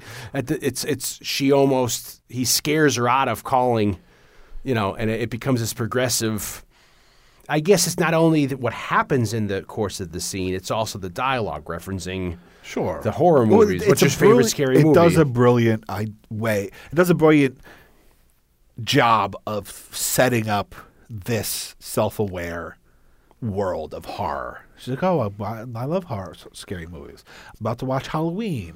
You know, the one with the white guy in the white mask that harasses babysitter. Like, she knows. Yeah. And like, whoever's calling her, whoever's on the other line, and she and her and Drew Barrymore's character, they know this world. Yeah. And so instantly, as a film goer who has, you know, as we discussed, seen similar things, but certainly not as seemingly as mainstream as Scream felt when it came out. You know, there was just like, okay, like this did seem kind of fresh. Yeah.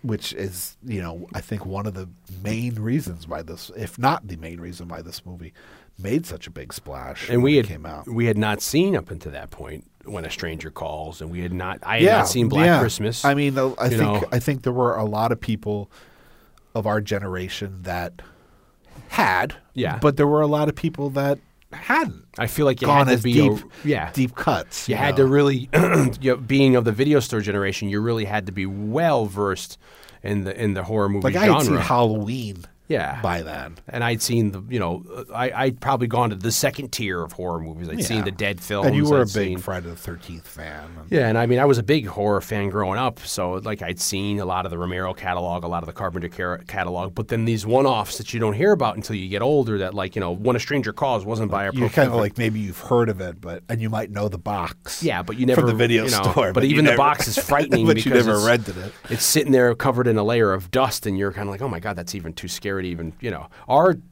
I think childhood was kind of splattered with the mainstream, Freddy Krueger, Mike Myers, or even the Candyman, or we had like the rock stars of horror movies. So you don't, you're not, unless someone's actively showing you those B-sides, those deeper cuts, or until you get to an age where you want to start probing yourself. So these concepts are relatively new to me. When this movie came out, we were technically like just of the age of where like we really were finally allowed to rent these kind of movies. Sure, we did sometimes. Our parents would rent them. But video stores, like, if you weren't 17, technically you weren't allowed to rent it. And some places were more strict than others. Yeah, because they didn't want to get in trouble. So you couldn't rent anything over PG or PG-13 or something. Many of us got around that, either being on cable or HBO, or like you said, like your parents renting it, or talking your parents into renting something. Or an older friend's older brother. We had to get Martin's older brother to rent us Child's Play 2. It's like, so there was a way around it. It's like getting back in the day porno mags. But this opening is, it sets up the idea of the movie kind of brilliantly, and it's extremely well done. It's action packed, and one thing that I noticed this time around, because I haven't watched this movie in ages either, is at the end of the scene, like, I feel like the real tragedy of it is played up in a way that most horror movies beforehand probably wouldn't have played it up. The music is done by a composer named Marco Beltrami, who had become the go-to guy for like Miramax movies. He did like Mimic, and then his music is the music that eventually replaces a lot of the music in Halloween H2O, because they didn't love the music that the guy who, unfortunately his name's escaping me, but somebody had scored H2O a couple years later, in '98, and they didn't love that music. So I'm still trying to get to the bottom of whether Marco Beltrami wrote music for H2O or they just recycled music from Scream. Anyway, Marco Beltrami became like the Miramax guy. And probably because of the success of this movie, and now he's gone on to do like the music for Logan, the Wolverine movie, and the one before that, the Wolverine. Not the Japanese one. Yeah, not the first one, but the second one. Love those movies. And so he did the music for the first Resident Evil. How Logan wasn't nominated is a crying shame. That's all I'm going to say. He's become a really big deal. But when he did Scream, one thing that I noticed in this viewing is when she runs away and then she like sees her parents pull up. Yeah.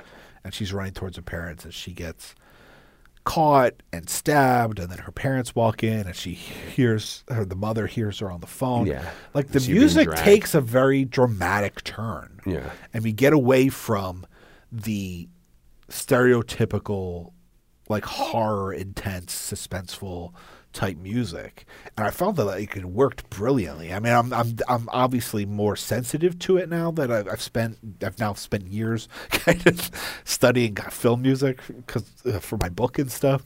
But I felt like it gave it a depth and like a gravitas that a lot of horror movies hadn't done before, or might not would have chosen to do that way. Well, even at that time wouldn't have chosen to do. And I think by doing that, it made that opening scene even more powerful. Because had you just stuck with the horror movie music, it would have been impactful and it would have worked for what it was.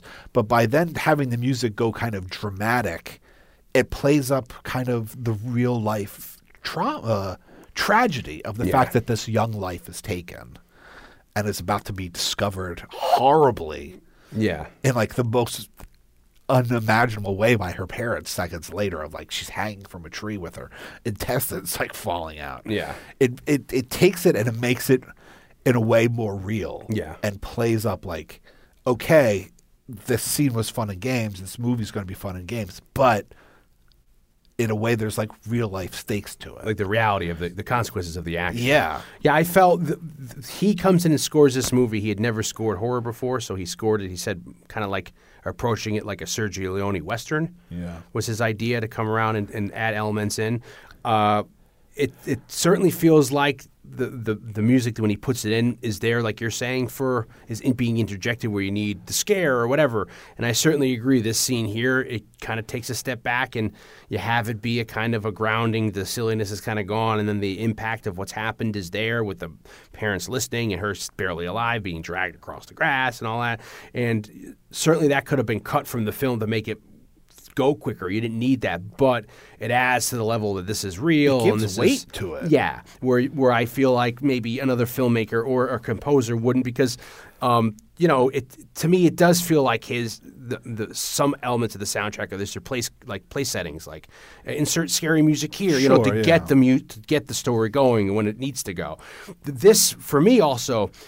Almost as big or bigger than this movie was the soundtrack to this movie. Yeah, and I don't mean the songs. Yes, yeah. I think they also maybe released the score, but the soundtrack, the Red Right Hand by Nick Cave, I think does that, and then the redo or the cover of Don't Fear the Reaper were huge. The Weeper. Don't Fear the Weeper. That's the Elmer Fudd album.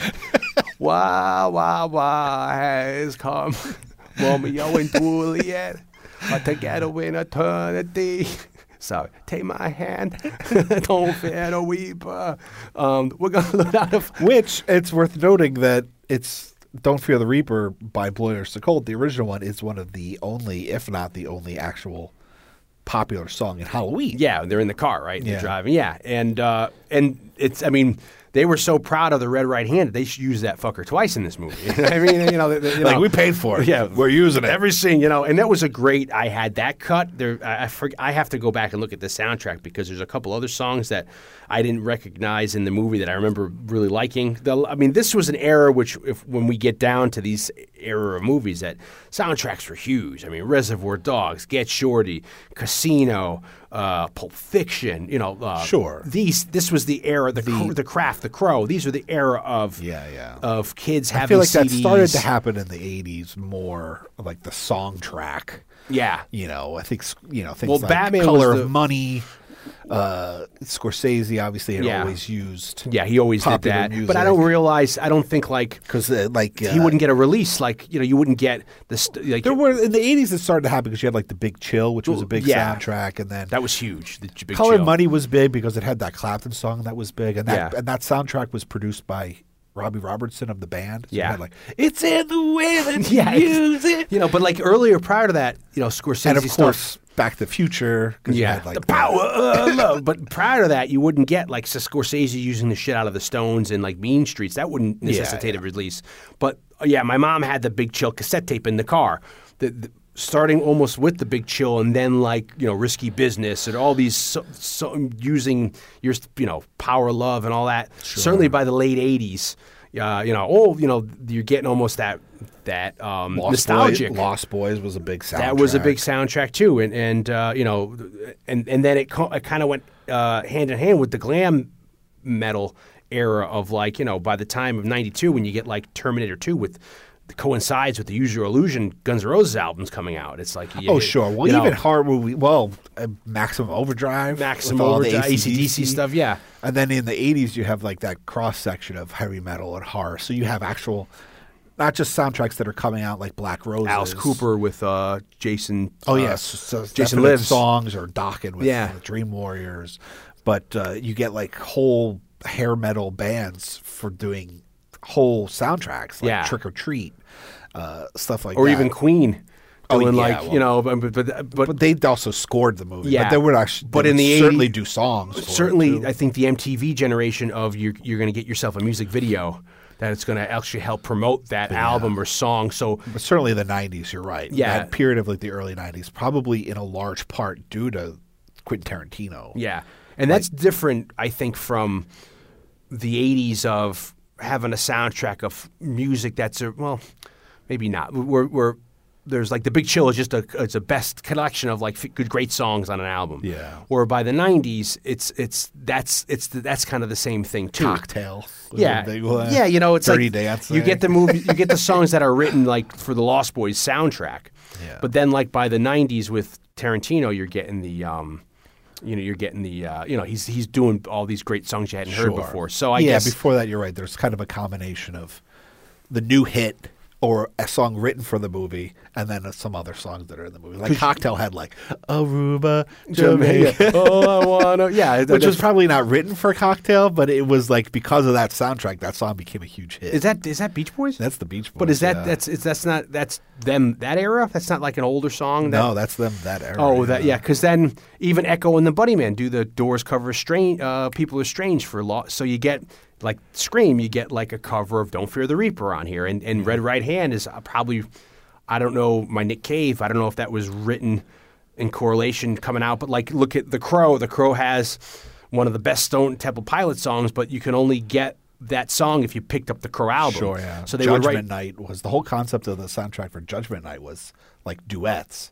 Like team-ups of like a rock and a rapper, stuff. And so I've always been kind of fond of that one too. So there's tons of, Tom Waits, Eric Clapton. You get guys who would just shit out a song, Sea of Love for the Sea of Love movie, doing a cover of that older song.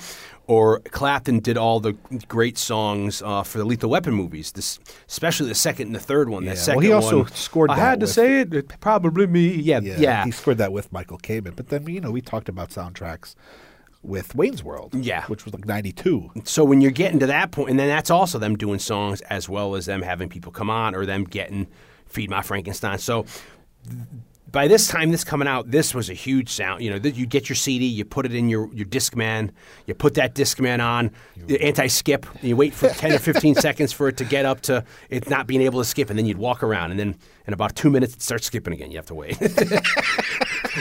You have to wait for that son of a bitch to. So my point is, getting back to the score, it for me there's certain areas where it is kind of place settings, where it's insert this here or this there, or it's this is the scary bit, but then there's other scenes unfortunately, I think that's just inevitable with a lot of horror movies. Sure. There's a certain style of music that is appropriate and expected. Yeah. There was another thing, which is, since, it's not directly on topic, but it's, kind of related in that we're talking about the music. One thing, again, I'm particularly sensitive to this kind of stuff these days, is when we're with Sydney in the house towards the beginning of the movie, and it's like she's waiting because her friend's going to come, Rose McGowan's going to pick her up at 7.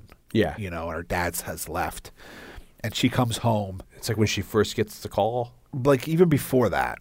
And she's in the house and she goes to the closet.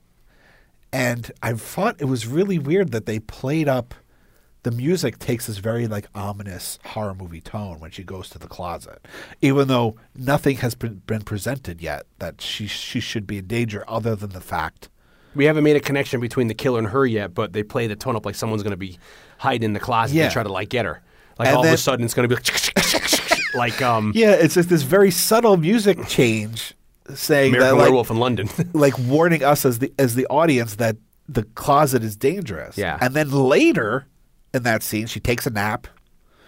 You know, she wakes up. She Dark out. She calls her friend. Calls. Her friend's gonna be late. Then she gets the call, and she goes to the front door. She goes outside. I'm gonna call your bluff. Yeah. And she comes back and closes the door, and the killer comes out of the closet. Oh. It was like foreshadowing. Yeah. The fact that the closet is dangerous, which is totally not necessary. Yeah. But it's I don't interesting. think most people would have even realized it. It would have made a connection. Or if it even mattered that the audience knew that was tipped off ahead of time that the closet was particularly dangerous, but was certainly an interesting thing that I picked up on this time, because I have, and having written the book and done the podcast and now working on a second book, I'm very much obsessed with the way music functions in movies, not just the creation of it, but how it works within the context of the movie and all the various aspects of you can do, like something as seemingly easy as we're talking about with this this opening scene with Drew Barrymore, of just like it's the music that makes that turn to give weight to that scene. Yeah. To cue the audience of like, holy shit, like this. It went from being like this fun horror movie to being like, man, like this is rough. Yeah. The tragedy of like she's on the phone with her mom can hear her and she's being stabbed. Well, even when the initial call comes in and it's kind of just like she's flirting with it. Yeah. And then when it gets like I'm looking at you right now. and then he's always like, "Don't fucking," and it's like, it is, "I'm fucking motherfucker," and it's like the music plays into her. That adds into level of like pushing us in that this is not, because if you took that out and you put like a Danny Elfman down,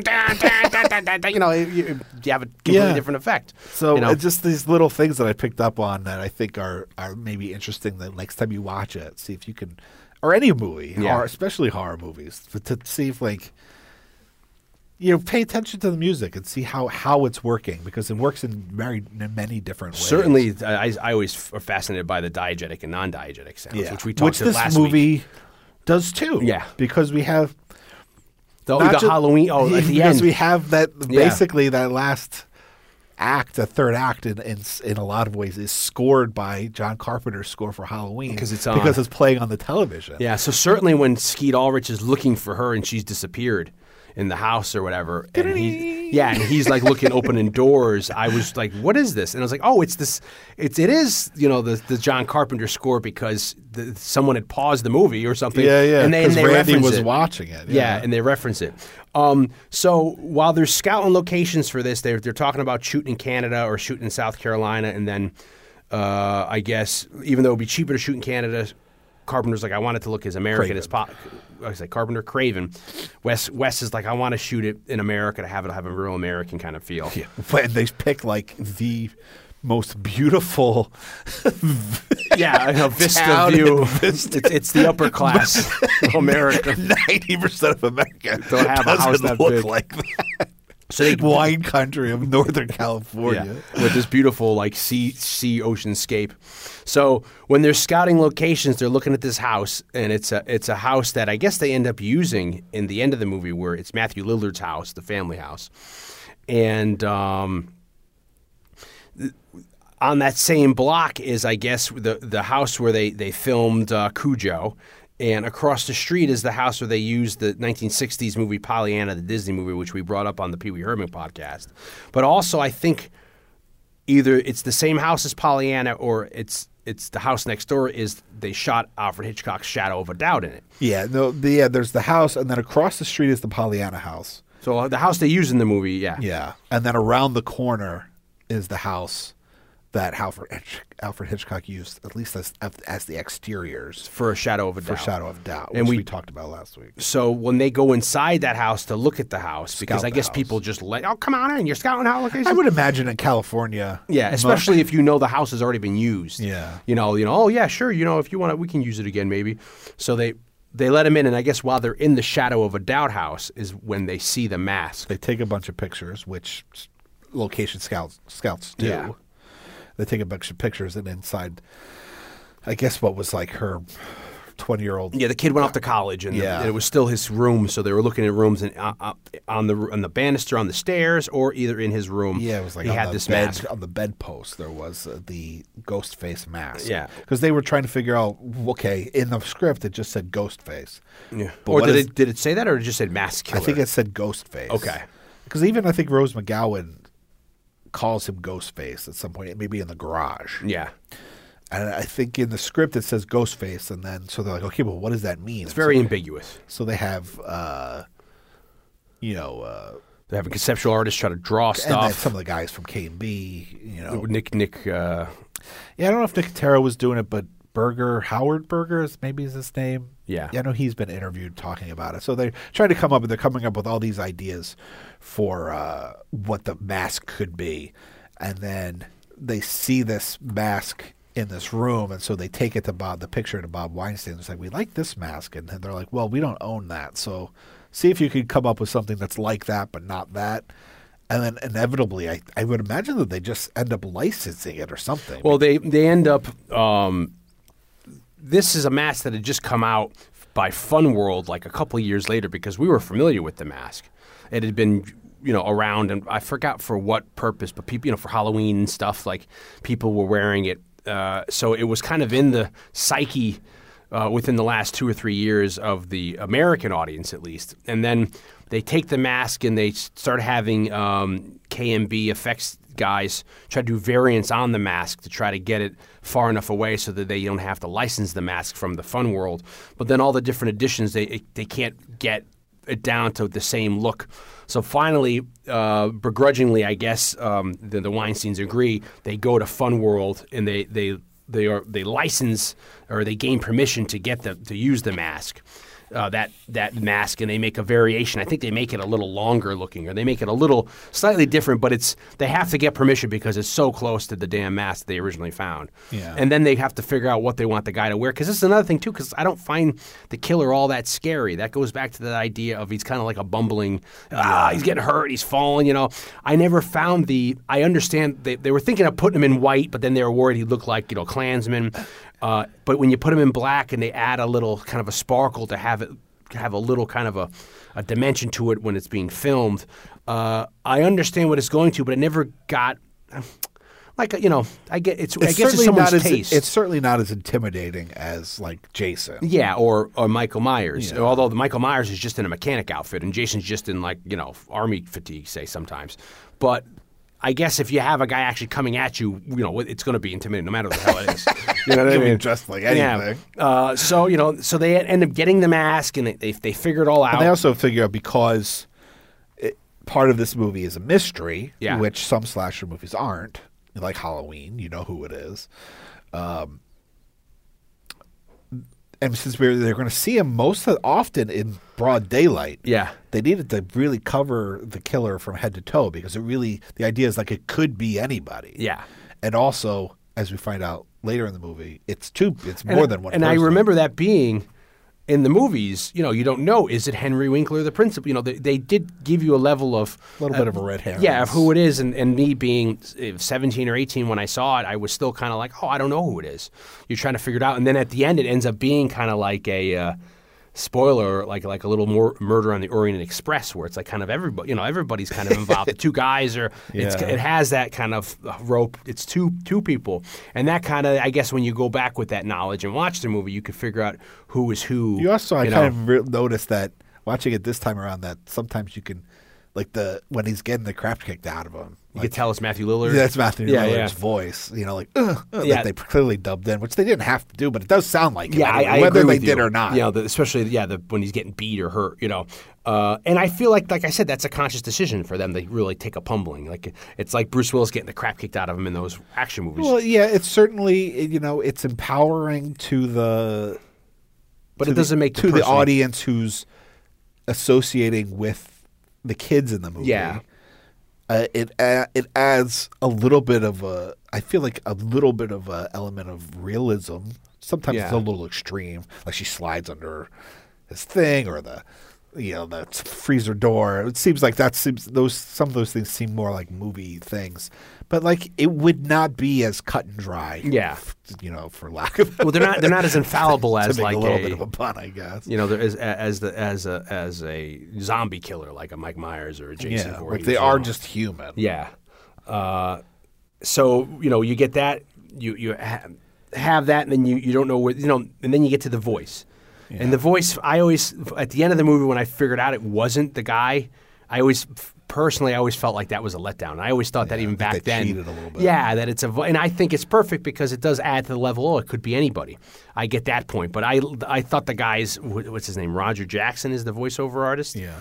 That they ended up using. Like, I loved his voice so much. It almost had an air of, what's his face? The legendary voice actor who died, who used to do everything. Don something, he'd like from Dimension Films. What's his name? I forget his name, and he passed away. They call the year is 2005. Voice. The Autobots, he did all the Transformers the voice stuff. Of God or whatever. He had a nickname. The Don. Anyway. It had that element to it. So at the end, when you find out it's just a voice box, I almost felt that was me personally, which is, it's just my own thing. I always thought it was too much of a cheat. Like, that's not fair. You cheated, But, I mean, the voice is iconic, and they originally just got it, I guess, to just have it as a temp track, and they were going to dub in something else later. Well, yeah, because apparently they had him on set. And he didn't, and it was like the Warriors, that were, they never had the movie where they never had him meet. Yeah. Them. They had rigged the phones so that it was a real phone and that he would actually be talking to the actors over the phone. And so they hired him to do that, which I would imagine that they had to have had at least a little bit of a sense that they were probably going to use him. I don't feel like they wouldn't have done that if they really felt like they were going to overdub it with somebody else. I know. I feel that's odd, too, that they got him. But things change in that, like, what's that movie with Paul Walker and Steve Zahn, the truck is like their Candy Cane. Oh, that's I know that. But movie. if you watch the special features on that DVD when it came out, they had like excerpts of those scenes with Eric Roberts was originally going to be. Oh, I've heard. Yeah, I heard they had different guys, and it ends up being what's his face, whose voice is brilliant. Yeah, who's the guy from Buffalo Bill? Yeah. He's also in Heat. He's in Mangler. I think he might even be in Monk too. But what the hell's the name of that movie? The truck movie. Anyway, but they and that's what they do in the remake of. I think they do that right in the remake of When a Stranger Calls. They have Lance Henriksen play the voice, and it ends up not being like once you had this movie have it happen, you can end up doing that now. I always thought it was a good voice because it was also a voice that I thought even when Scream's voice, even when I saw it, it was like you could see Joyride, right? Joyride, yeah. That it wasn't that far of a stretch from Henry Winkler. Yeah. Like you could almost see Henry Winkler putting on a voice like that. And also, I think going back to what we said in the beginning, what I was talking about at the beginning of this podcast, which is that like this was a big entry gateway movie for people of a younger generation than us, which I think I'm not sure they would get the reference, but for our generation and certainly generations older than us, it was kind of fun to see the Fonz. I know, and that's why I remember specifically in the movie, seeing it in the theater. If it was the red herring is the Fonz doing the killings. At some point in the movie, I felt like there's a scene there where it could be him. Well, he's got the he hates the kids. He's very. It's almost too much. Yeah, he's over. Like, those fucking. Well, the whole movie's almost over the top, and then him, with the bell, and then him making the announcements are kind of crazy. I mean, it goes to that very like Grease kind of like crazy, Yeah. But I for a minute I did suspect him to be. I remember one of the even when I killers. saw it, there was like certainly you felt like they were trying to get you to do it, whether you went that way or not. God bless the Fonz. And then I didn't realize. So Lieb Schreiber, who plays Cotton, the Cotton person Weary, who supposedly killed her mother, raped and killed Nev Campbell's mother. I forget in the history of if he was a huge name at the time. I don't think so. Because he comes in as a cameo here, and then these all blur into one to me. He's in the second one, and then is it these are all spoiler alerts. Is that the third one is when he's killed right at the beginning? I think so. Okay, because that's the last one I've seen. I remember renting that from the video store. So he he gets a release from jail, I guess, in the second one, and then he's in the complete second one, and And then he becomes famous for it. Oh, he writes okay. a book or something. Oh, in the movie, not Yeah.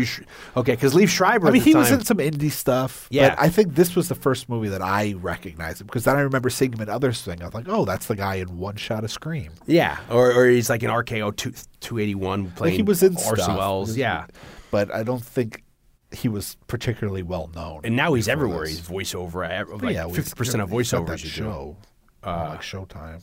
Oh yeah, he has that one too. You're right. He has This is that. big, and he did the voice of Kingpin and Spider-Man Back to the Spider Verse. Well, he does a lot of like A&E, or he's like Keith David, where you PBS a lot of stuff, So yeah, I recognized him, and I was like, oh, what the hell is he doing here? And then you didn't see him again. I had completely forgotten him in it. One thing I do want to bring up, as we start to wind down, is only because this was something that was brought to us by a listener, Tobias Ellis. Toby, I'm assuming Toby. Yeah. Ellis, a long time ago, messaged us on Facebook, direct messaged us with a link to a YouTube video where somebody interviews and talks to a guy named Ralph Kinefsky, who at age 19 in 1989 made a movie called There's Nothing Out There, which some claim allegedly that maybe Scream rips off. Oh really? Oh really? He makes a feature length movie, like I said, at age 19 in 1989, for $100,000, where the characters within the movie, I haven't never seen the whole movie, but the clips that you see in this video on YouTube, you can certainly look up. I'm sure if you look up There's Nothing Out There, or like movie that Scream ripped off, if you Google Well, maybe we that. can find it. Yeah, maybe we you can find can it. We'll put a link in. Include a link on the site. But it's there's certainly a very specific character in the movie named Mike, who's kind of, you can see people making correlations to the Randy character, the Jamie Kennedy character, where he's a big horror fan. And it seems to me that he's with a group of friends driving to maybe a cabin in the woods. No pun intended. And he's pointing out that, like, all the horror tropes and the rules of horror movies. And apparently this guy, Ralph, takes the movie to the Independent Feature Project in New York City, which might have been how, like, Clerks got sold. Okay. Which is like you can enter your movie, and it's kind of a marketing thing, and it's a way for distributors to come and look at independent projects and possibly buy them. And apparently it was, the darling of the – it's not really a festival, but for lack of a better term, this kind of festival in New York at that year. And even so much so that he gets a call from the makers of Child's Play 3, who they're like, we're making Child's Play 3 and we're looking for a director. We've heard about your movie. Can we see a copy of your movie? And so it seems like this 19-year-old kid who made this low-budget slasher movie that's, very quirky and, again, meta, everything that Scream kind of becomes hailed for. Though when you watch the clips, it's certainly... certainly not as polished as Scream becomes. But it could be a basis for maybe an inspiration. Yeah, supposedly the story goes that basically then in early 90s, like 1990, the horror movie market crashes. Yeah. You get Tremors, which didn't really do all that well. You get Nightbreed, that doesn't really do all that well. Everything that we were talking about earlier in this podcast about how the 90s are thought of as being a very bad time for horror. Yeah. Whether that's true or not, certainly they weren't making as much money as they used to. Even the later installments of popular franchises weren't as successful as the previous installments had been. And all of a sudden studios apparently are afraid to market how are they going to market a horror movie? And so, unfortunately, this kid's movie gets kind of put to the side. He ends up doing like a small run, gets a weekend of screenings in New York, which happened on Super Bowl Sunday, on a weekend where there's a blizzard. And then it gets some screenings in L.A. at the time that the L.A. riots started. Oh, Jesus. So this kid's movie kind of disappears into obscurity. And it's apparently, so he says, at some point he meets Wes Craven's son, Jonathan, I think his name is, and shows him the movie, and Wes Craven's son likes it a lot, who I guess is trying to start producing movies himself. He likes it a lot and says he's going to show it to his dad. And then he never hears anything about it. And then a couple years after that, Scream comes out. That's his story. That's this Ralph Kanefsky's story. So I think it was worth the little clip is interesting. I think the movie looks worth watching. It looks like that movie's probably either a little bit too early or a little bit too late. Yeah. We're saying that like Scream hit at the right time. Who knows what the truth is? Certainly when you hear how Craven turned this movie down a few times, that Ralph Kanefsky's story seems just like a really bad coincidence. Yeah. Why wouldn't he have already had the idea if he had seen it? But you hear these kinds of stories, and since certainly worth this bringing was up. brought to our attention from a listener, and certainly very interesting, I thought it was worth mentioning on the show. Of course.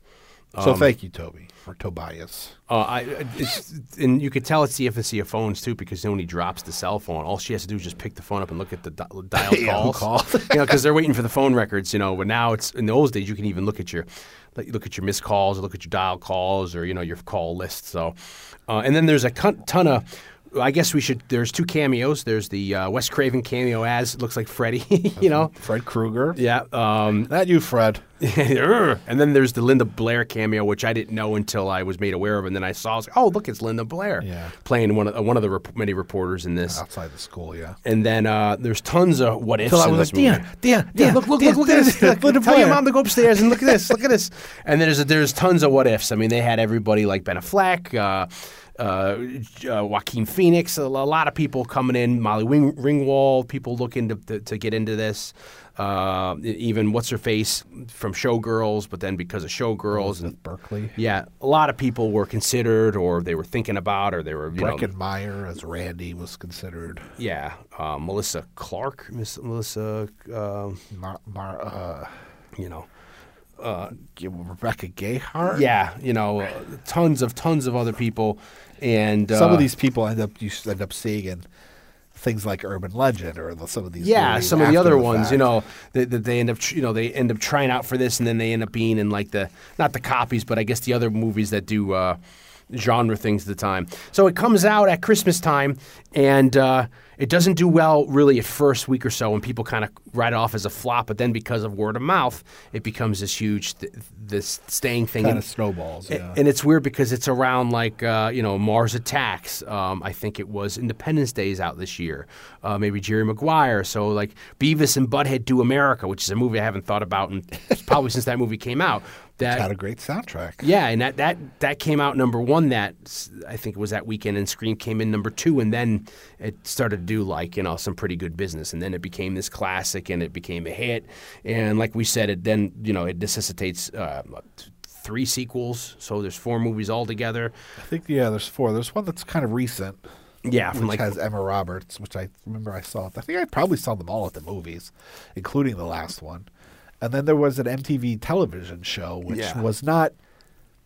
It was more taking this concept and running with it. It's not a direct connection to the movie. Like it's not a sequel to the movie. Yeah, it's more of taking this idea of Scream and making a whole television show, which I think only got 2 seasons. But I watched it. Yeah, I enjoyed it. Brooke Shields, Janine Garofalo. We should say Courtney Cox looks great in this movie. I'm not a big Friends fan. Maybe later in life I end up will be, but I think she looked gorgeous in like Ace Ventura: Pet Detective. Yeah. And she's of course in Masters of the Universe, which we've covered on this podcast. Classic. So she at the time was doing Friends. The score for Masters of the Universe just came out as a great double CD. Yeah, an LP, right? Score. Maybe 2. I don't know if it's. I mean, there is an original LP, but I know, and But there was a great CD Yeah. that just came out recently. So she, and she's also in that Bruce Springsteen video. This gun's for hire, gonna standing in the dark. Can't start the fire. So she comes in and she wanted to play a bitch because she was such nice on Friends. So I think she comes in, plays a great role in this too because, she is like kind of a cunt in this or C word. But then by the end of it, it's a You say it and then say the C word? and then I censor myself. But then at the end of it, it's kind of like she kind of redeems herself by saving the day, and then they become friends, and so I like that there is like an evolution of her character. Yeah. And of course, this is where she and David Arquette met, and they're no longer together. No, but and he's wrestling now. If people know what he's doing, he's actually like doing some pro wrestling. I don't know if it's like which jokey he got stuff. into because he did Ready to Rumble. Yeah. Maybe a movie with James Caan's kid and Oliver Platt Yeah. back in the day. And now he's actually doing stuff so he's good in it. We already mentioned Henry Winkler, who, if people don't know, was also the executive producer of MacGyver in the 80s. And I believe he almost directed Turner and Hooch. that's a movie I can't watch. That's at the end of that one. I remember that being a big tearjerker. And any other honorable mentions? I think Matthew Lillard's. I've always loved him. As I said, people used to. Well, it's also, you probably from your perspective, you didn't realize this, but you were pretty frantic. Oh, wacky! In Yeah, your youth. yeah. I still am. And loud. Yeah, You've so become I more had- subdued in your youth. I had that. I Kind mean, of, in your old age, you've mellowed out. Yeah, but I back was very then you were zany, also very over loud, the top so and hyper and all that. And I very much embodied Matthew Lillard's kind of franticness about it and all that. And then he went on to do play Shaggy in both Scooby-Doo live-action movies, and then he kind of got the reins handed off to him by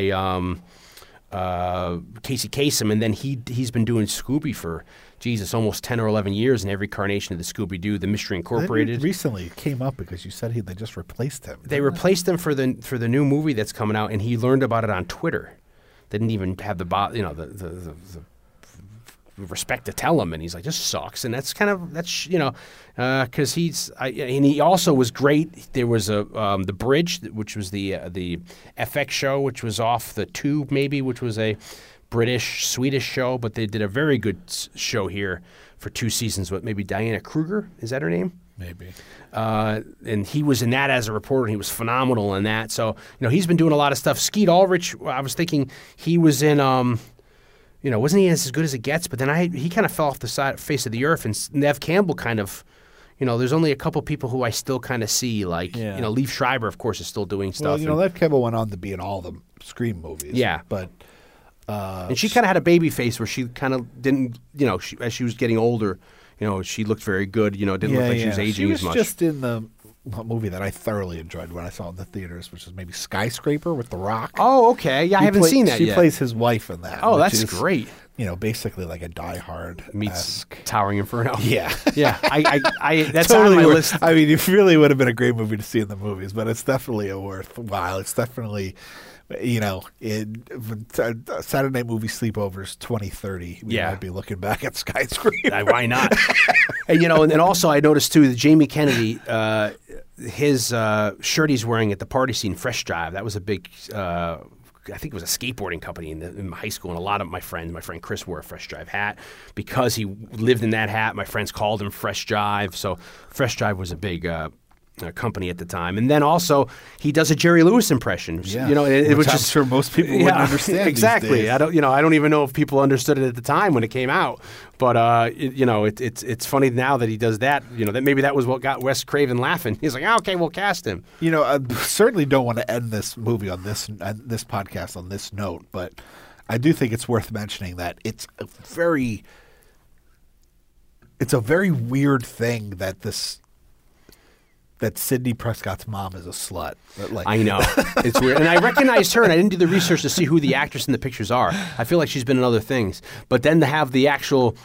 The divulging is that she was sleeping around on the husband with multiple people, as well as Skeet Ulrich's father. Yeah, there was talk about how there was 2 camps about like whether there shouldn't be motivation for the kids to be murderers, and then others saying we need a reason.